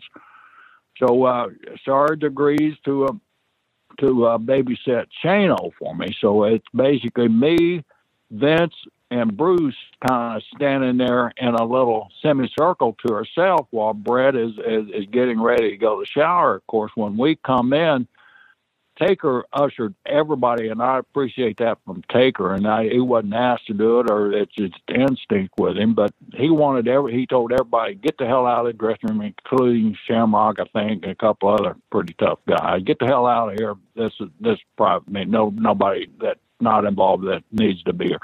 Davey and Owen, of course, were left in there, and Hunter and Sean, of course, were there. And when we walked in, Bret and Sean were actually talking, and as soon as Bret saw Vince, of course, his attention went on him, and he started cussing Vince out, telling Vince off, and he said, I'm going to go in the shower, I'm going to shower off, and if you're still in here, when I get out of here, I'm going to knock the hell out of you. And so, well, okay. So now Shane, I look over Shane, and he's starting to bow up, and I kind of give the nod to Sarge, kind of get in front of him and hold him back. So Bret goes in the shower. While Bret is showering, Vince is explaining to the other talent in the room exactly what went down and why it had to go down like it did. Well, sure enough, Bret got out of the shower. He dried off. I mean, it's just kind of like watching a movie being filmed here. So, you're waiting for the big showdown, the shootout at that high noon, and it's getting ready to come, and the town is anticipating it. So, everybody's feathers are kind of rumpled up and, getting ready to choose sides. Who's gonna do what. So, and you got to give it to Vince, and this is where I get pissed off when I hear Bret's description of it. He come over and he told Vince, I told you if you're still here when I got out of the shower, I'm going to knock the hell out of you. I'll give you one more chance to leave. And Vince said, Bret, I'm sorry it had to happen like this, but it happened at that time. Vince's hands were down at his side. Here's a man, 13 years older than this world-class athlete, and standing there facing him, with his head up and not trying to cower out of anything. And Bret said, Vince, I'm going to punch the hell out of it. And Bret threw one of these punches. There's a big roundhouse, and he said there was a group of guys, but like I said, it was only Bruce and I, and neither one of us trying to block the punch. Because Vince had told me he was willing to take it, but that take one was all he was going to take, and that's really all it took. So Bret reared back, and he punched Vince, and Vince went down, and Bret, in fact, likes to brag, well, hell, I punched him, and I punched his lights out. He went down like a sack of potatoes. Well, you know what? Conrad, you could punch me if I'm standing there with my hands to my side, and nail it and hit me with a good punch without me trying to defend it or turning my head or anything like that to lessen the blow. But Vince took it head on, and he went down. Vince wasn't out cold, but he went down like a tree with a chainsaw. I mean, he would flop. And in those hockey dressing rooms, they have those damn pallets there that are hard, unless you're in skates, are hard to walk on, and you move pretty quick unless you hit the board on those pallets, you're going to fall through and turn. This is the funny part of it. Vince still blames it for me today. Vince had a knee operation a few years later. It was from that. It was from the scrum after he went down. Of course, Vince said, "I'll take one punch." So I was. As soon as Vince hit that floor, I was on top of him, covering him because I wasn't going to let Brett get a second punch in. There's no way in hell I was going to let him get a second punch in. And so I grabbed Vince and I kind of pushed Brett off to the side there as well as I could, along with everybody else that was in there. We could, just get Brett away, get some distance there. He had already done his damage, so. We got up, and Vince was in La La Land. I mean, he was, his eyes were spinning around. He'd been punched in the temple, and like I said, he's 11, 13 years older than Brett, and he went down. Brett did throw a damn good punch, but he threw it. That's like shooting an unarmed man, as far as I'm concerned. It wasn't a sucker punch because he knew it was coming. So, but it was an undefended punch, and Vince went down. Brett is 100% right on that. But if you can't knock a man down, with your best punch when it's uncontested, then you're not very strong. But Brett showed he was strong. So we get Vince up, and he's kind of and overcome Shane. By now, Shane has joined it. After we're helping. Because we didn't know if Davey Boy and Owen were going to get into that scrum and start punching and kicking. So they did. And it was between Brett and Vince, and I left it at that, and the guys I had protecting Vince left it at that. So this was something that we anticipated, and it's something Vince told me, that night. He said, if I get punched, only allow one punch. So I gave him my word. That's all I was going to allow, and that's all I would have allowed, So we gave him his payback there. He could punch Vince out. So we got Vince out. Vince felt compelled to go, and he might say, I didn't confront Brett. Well, you did. He was upset. He was hurt. Yeah. His emotional feelings are shattered. And not just because he lost the belt. Right. Strap. He lost a strap in Canada. Oh, my God. The world will never, ever recover. Please. So, anyway, it was a crazy day there. And then we had to have security to get out. We had to have security to get in our hotel and to get to our rooms. I just wanted to get to my fucking room. I just want to get to my room and settle for a second. Just give me a sec, because I had to put pieces back together of talents that Vince didn't want to work with. Right. He wasn't going to stop his march to independence with Brett without, he wasn't. So it was really a stressful. Now, I wasn't afraid of my health or, some drunk French Canadian fan man want to take a shot at any of us. That didn't happen, thank goodness. But I can't tell them, hey, look, you asshole, don't hit me again. I didn't know the finish. They don't care. They wouldn't believe me anyway. Right. So, crazy shit, Connie. Well, Jerry Briscoe's one of my best friends in the whole wide world, and I had a little chat with Gerald. And he told you that he knew, and that he showed Sean some hooks or something? He told me what he had done the night before, and that they had talked about it the night before. And he went to Sean's hotel room? Or Sean went to... Okay. You don't remember that part? I don't know. But, that he knew, and I understood his position. Talked to Vince, and, he pretty much said the same thing to me, because I did it for you. I did it for everyone my company. So the next day you guys go to Raw, and supposedly a handful of guys don't come or say they're not coming. Mick Foley didn't show up. One guy. That was it. Everybody else showed. Everybody else showed. But maybe they were a little... And then Mick called and apologized and was there the next day. Talk to me about the aftermath. Is Mick Foley the only person who objects to coming back afterwards? I know Mick wrote in his book that you called him at his hotel room that night and tried to talk to him about it. I think Jim Cornette did the same, and even Vince McMahon. But is he the only guy who says, man, this ain't right, I'm not doing this? I've talked to a lot of guys, not that many that night, because I think the aftermath, the shock was still resonating. Yeah. But Mick was the one that comes to my mind, because he was very upset. And, contrary to his TV persona, Mick Foley's a very sensitive guy. Yeah. He thought Bret had been done wrong. Yeah, he had. He had, but, quitting and going home for a day, what's it going to do to go home for a day, Mick? But you're going to, he came back a day later. Yeah, he missed the live show, but he went to the tapings the next day. Right. So was that necessary? Well, Mick thought it was. Yeah. I don't, but Mick did, and I love Mick. No, I love him to this very day. So you had to know that when you called Jim Ross, he's probably going to try to call and talk you out of it, and to think about your family and your career and all that. What's going through your mind? I know that we know from just getting to know you over the years, and certainly through this show, you're a principled dude. But at the same time, man, we got to take care of a wife and kids at home, and you probably do have a contract.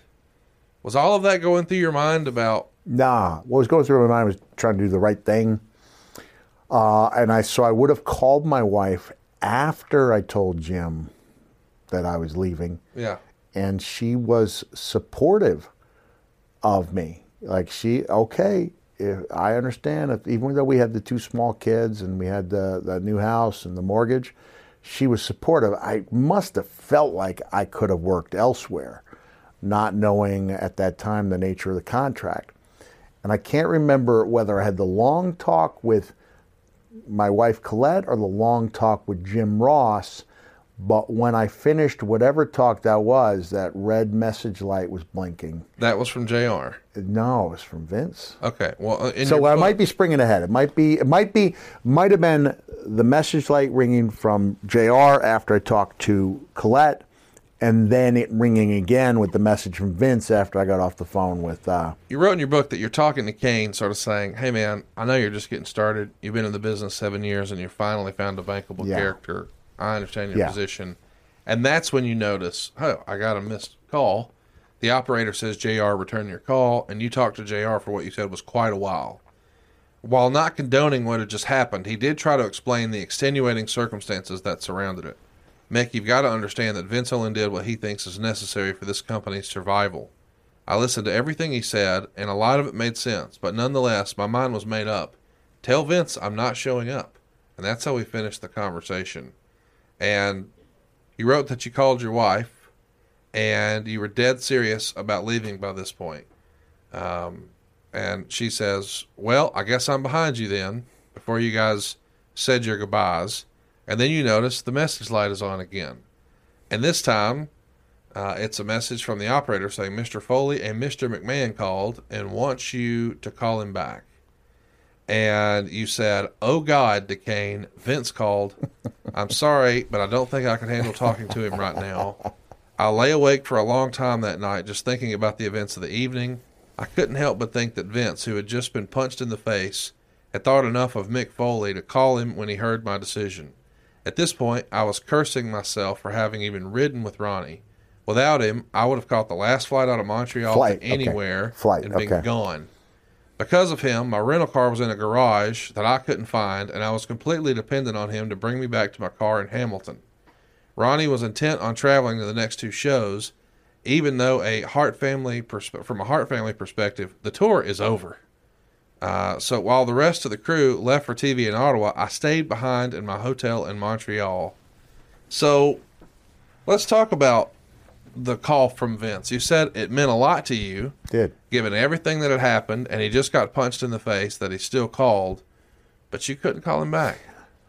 I wish I had, I mean, I'd done a lot of standing up.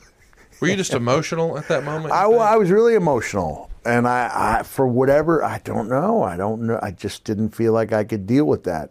I dealt with a lot. I wish I could say, yeah, I got on the phone and called him right back. It did surprise me because I did not think I was important enough to receive a call from Vince under those circumstances. So looking back on it, it's like, wow, that was really impressive. It struck me right away. It was impressive that he'd called me after what he'd been through. And I guess I wasn't ready for that phone call. The next day, you wrote that you had nothing to do but think. So you thought a lot. I still couldn't believe what had happened the night before, but hoped somehow things would work out. When Vince saw his depleted crew, he would be forced to fix things, and then I would be happy to rejoin the Federation. I began thinking about my decision to leave and realized that quitting the company amounted to a breach of my contract, and I would forfeit any monies that were due to me. I didn't mind sitting out for a year, but I didn't want to lose the money I'd already worked for. If I left with no notice, I would be out 3 months of pay-per-views, 6 months of royalties, and 1 month of arena shows. That gave me cause to think about giving a 3 months notice so I could at least get what was rightfully mine. Still, an apology or a rectification of the situation by Vince would make things a whole lot easier for me, and I watched Raw with great anticipation that night, but was devastated to see that instead of admitting their mistake, the WWF was actually playing it up. They were mocking Bret, and I was disgusted. One by one, I saw wrestlers appear on the screen who told me only one night earlier they wouldn't be working anymore. I realized I had absolutely no pull. It was the difference between robbing a store with a real gun and robbing a store with a water pistol. My show of rebellion just wasn't going to work. Surprisingly, the telecast had nothing but positive comments about Mankind. And later that night, I received a call from Jim Cornette, and we talked for close to 2 hours. He made me see that even if none of us approved of what Vince had done, he had to understand that he did what he felt was best for the company.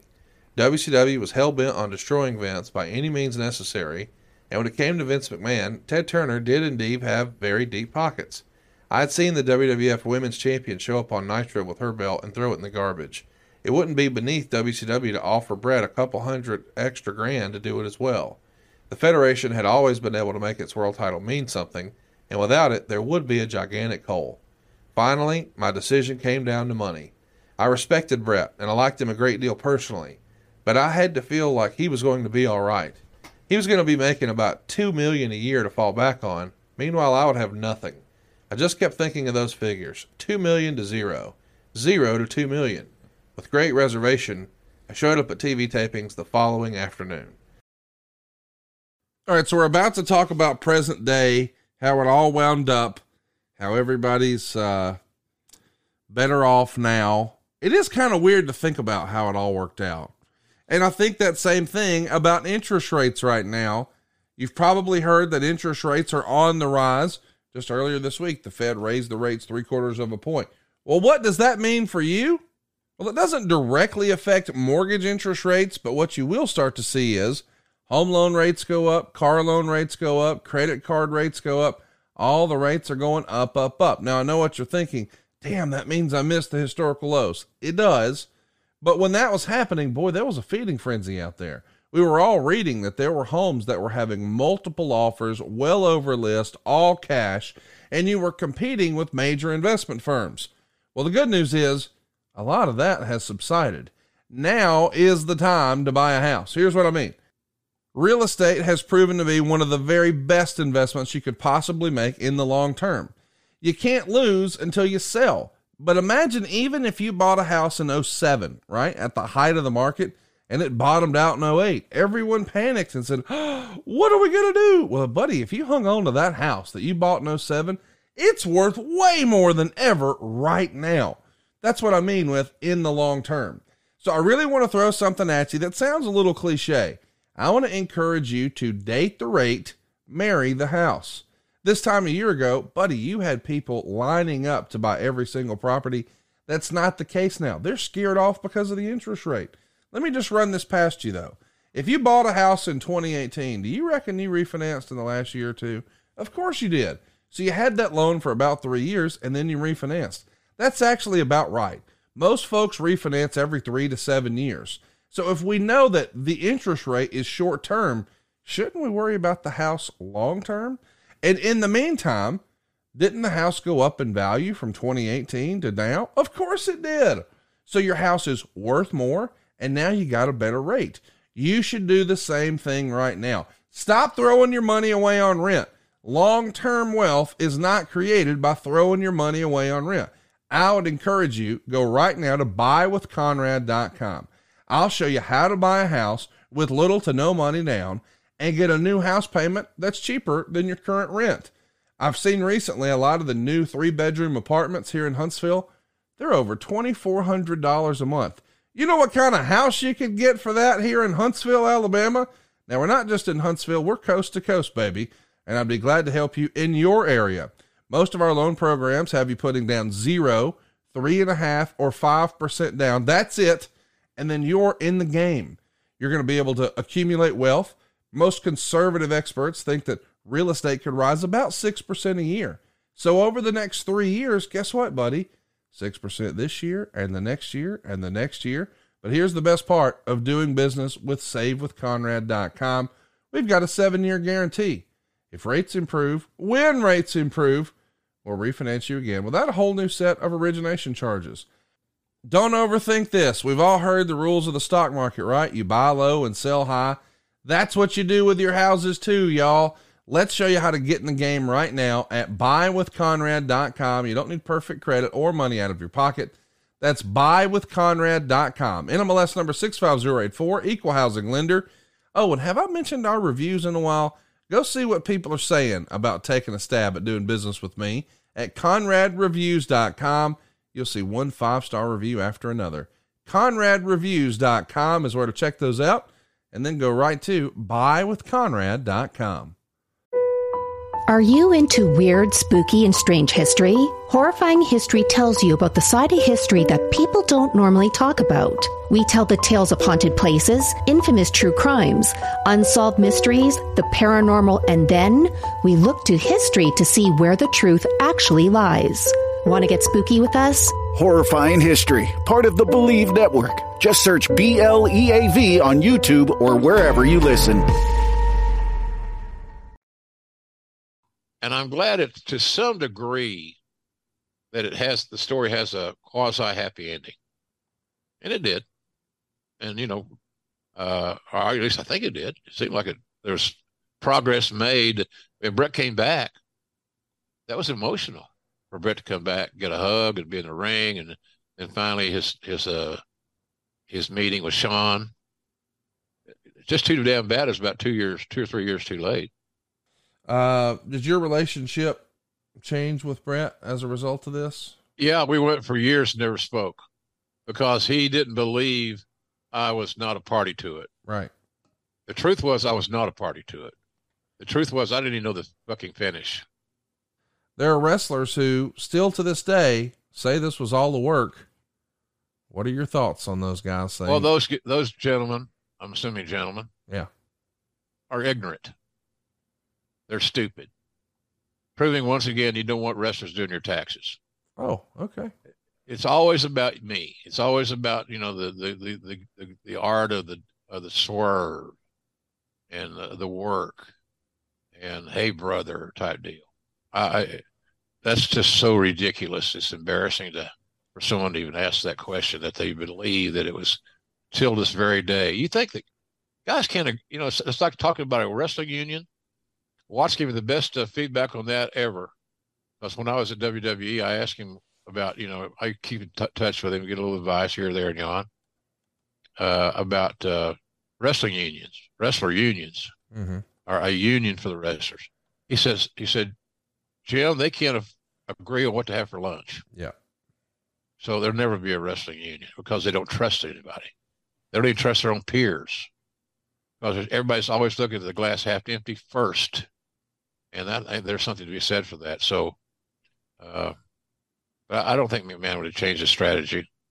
He believed, and he was convinced by his surroundings that we had to get the belt off of Bret like it was going to change the course of time. I don't believe that to be true. I don't think it would have been a big blip in the road, quite honestly. Book about this. You wrote, apparently Bret had really appreciated the gesture of respect that I had made and made mention of it in several interviews I read. WCW was a gold mine waiting in Bret, but not surprisingly failed to take advantage of it. Within months, due to office politics and creative differences, Bret was just another one of the guys. They literally wasted one of the greatest performers in the business, the Federation, and on the other hand, used the strange event as a catalyst for greater things and ratings and ideas. The real-life screwing of Bret Hart was used as a springboard for Mr. McMahon, this evil character, the persona that helped propel the company to greater success than once was even thought possible. And the renegade Stone Cold Steve Austin persona now had the perfect foil to play off in the corporate scumbag Mr. McMahon, and the house show attendance took off immediately.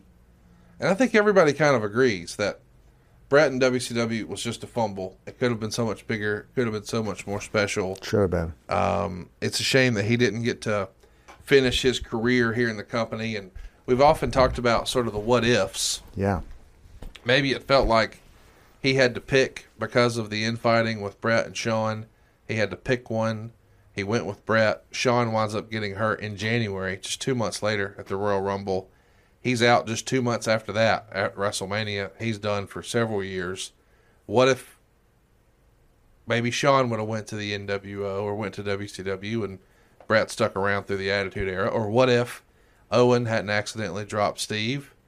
Steve could have very easily slid in as the opponent at Survivor Series and beat Bret, and everything could have been different. But none of that happened, and instead it was this. And I'm curious, when you show up to that Raw taping, you've thought about your family, but you show up, do you feel like a sellout? Do you feel like you have compromised your morals? Do you feel weird about it? Are you keeping to yourself, or is it just business as usual? Because you sort of crossed that bridge mentally, and now it's about taking care of the family. I did not feel like a sellout because I felt like I had done everything that was in my power. Yeah. That the only way I was going to make a difference is if there was a show of a strength in numbers situation. And there was no strength because there were no numbers. Of course, it's been a long time. Next year will be the 25th anniversary of this. If you had it to do over again, what would you do anything differently, or would it happen the exact same way, do you think? Well, if the situation was exactly the same way, I don't think we'd have any choice but to do it the same way. I mean, we all look at, well, we should have done it earlier. We should have done it, as soon as Vince said, I can't do the contract, the belt should have come off of him at that time there, and hindsight. And, like all these people on these podcasts, and two of them on your network say, it could have been avoided. It couldn't have been avoided unless Bret Hart himself wanted it to be avoided, and him taking that stance. And that's, and I'll say it again, that's one thing I've never understood, is how he would have felt if it had happened to in his dad's territory, with one of the top talent there, And so, I respect Bret. I think Bret was a great champion. I think Bret was a great asset to our business. I think Bret was a great person to have carry that title during the time that our business was not doing good. He gave a real legitimacy to the title, and he protected it like it was real, and it's real, but you know what I mean, like an Olympic gold medal or something like that. He took a lot of pride in being a champion, but Bret wasn't the perfect employee either. I mean, he'll tell you. I mean, he'd show up at work when he wanted to show up. You'd have meet and greets planned, and his champion. Even from the Hogans to the Warriors to the Savages to everybody else, they were always there to do meet and greets. And then when you set up a meet and greet with Bret, you had to worry if he was going to be there on time, even when the show started, let alone to do a meet and greet. So he wasn't the greatest, in lines of that. But when it came to that bell ringing and him going to the ring he's right up there with the top. I'm not going to say he's best there ever was, but he's right up there and in that top and of the totem pole. There's a whole lot of talk that Montreal is the greatest work in the history of wrestling. They outworked me then. Because Brett made more money, Vince made a lot more money, set the whole territory on fire, and it was the biggest boom in the history of the business. And it was the match that ignited it all, you could say, was Montreal. That was all my idea, 100%. Yeah, I thought of it all. I planned it all out. You know, I wish that I could say that, yes, we were that smart and we planned it all. Sometimes things just happen organically and you capitalize on them, and it depends on what you do with it after the fact. This, again, if it was work, I was worked. It's like everybody else. But you don't believe, as a smart man who spent most of his entire life in the wrestling business, this was a work? Nope. Do not believe it. And if it was a work... If it was work, then they were... Only Brett and Vince know it. Right. But a lot of other people would have had to know it for it to be what it became. What heat, if any, was on Hebner because of this? Well, obviously there was heat with Brett. I think there was... Amongst the boys. Again, I think people had their different camps. Some people thought that was bullshit. Yeah, some people thought it was, and some people understood. Earl Hebner had a family to feed. Brett wasn't going to feed him. Yeah. His boss asked him to do something. His boss didn't ask him to do something. His boss told him to do something. Any regrets about the Montreal thing? None. Do you think that Vince made the right call, and if he had to do it over again, he'd do it the same way? Or do you think he's learned lessons since about maybe a different way to handle it? Same set of situations, circumstances, same everything, do it exactly the same way. All right, so boys and girls, that'll do it for us here on Something to Wrestle. Hope you guys have enjoyed a very special remix episode. Hoping to be back next week to talk about Survivor Series in long form. Of course, we'll skip this match. But man, there's a lot of other really cool stuff going on in the company that's not Bret Hart related that we'd like to touch on next week. And then after that, Miss Elizabeth. We'll finish out the month of November with Survivor Series 1992. Bruce had just come back with the company. I just love talking about that era here on Something to Wrestle. Hope you guys are digging what we're doing. Hope that you will stay tuned.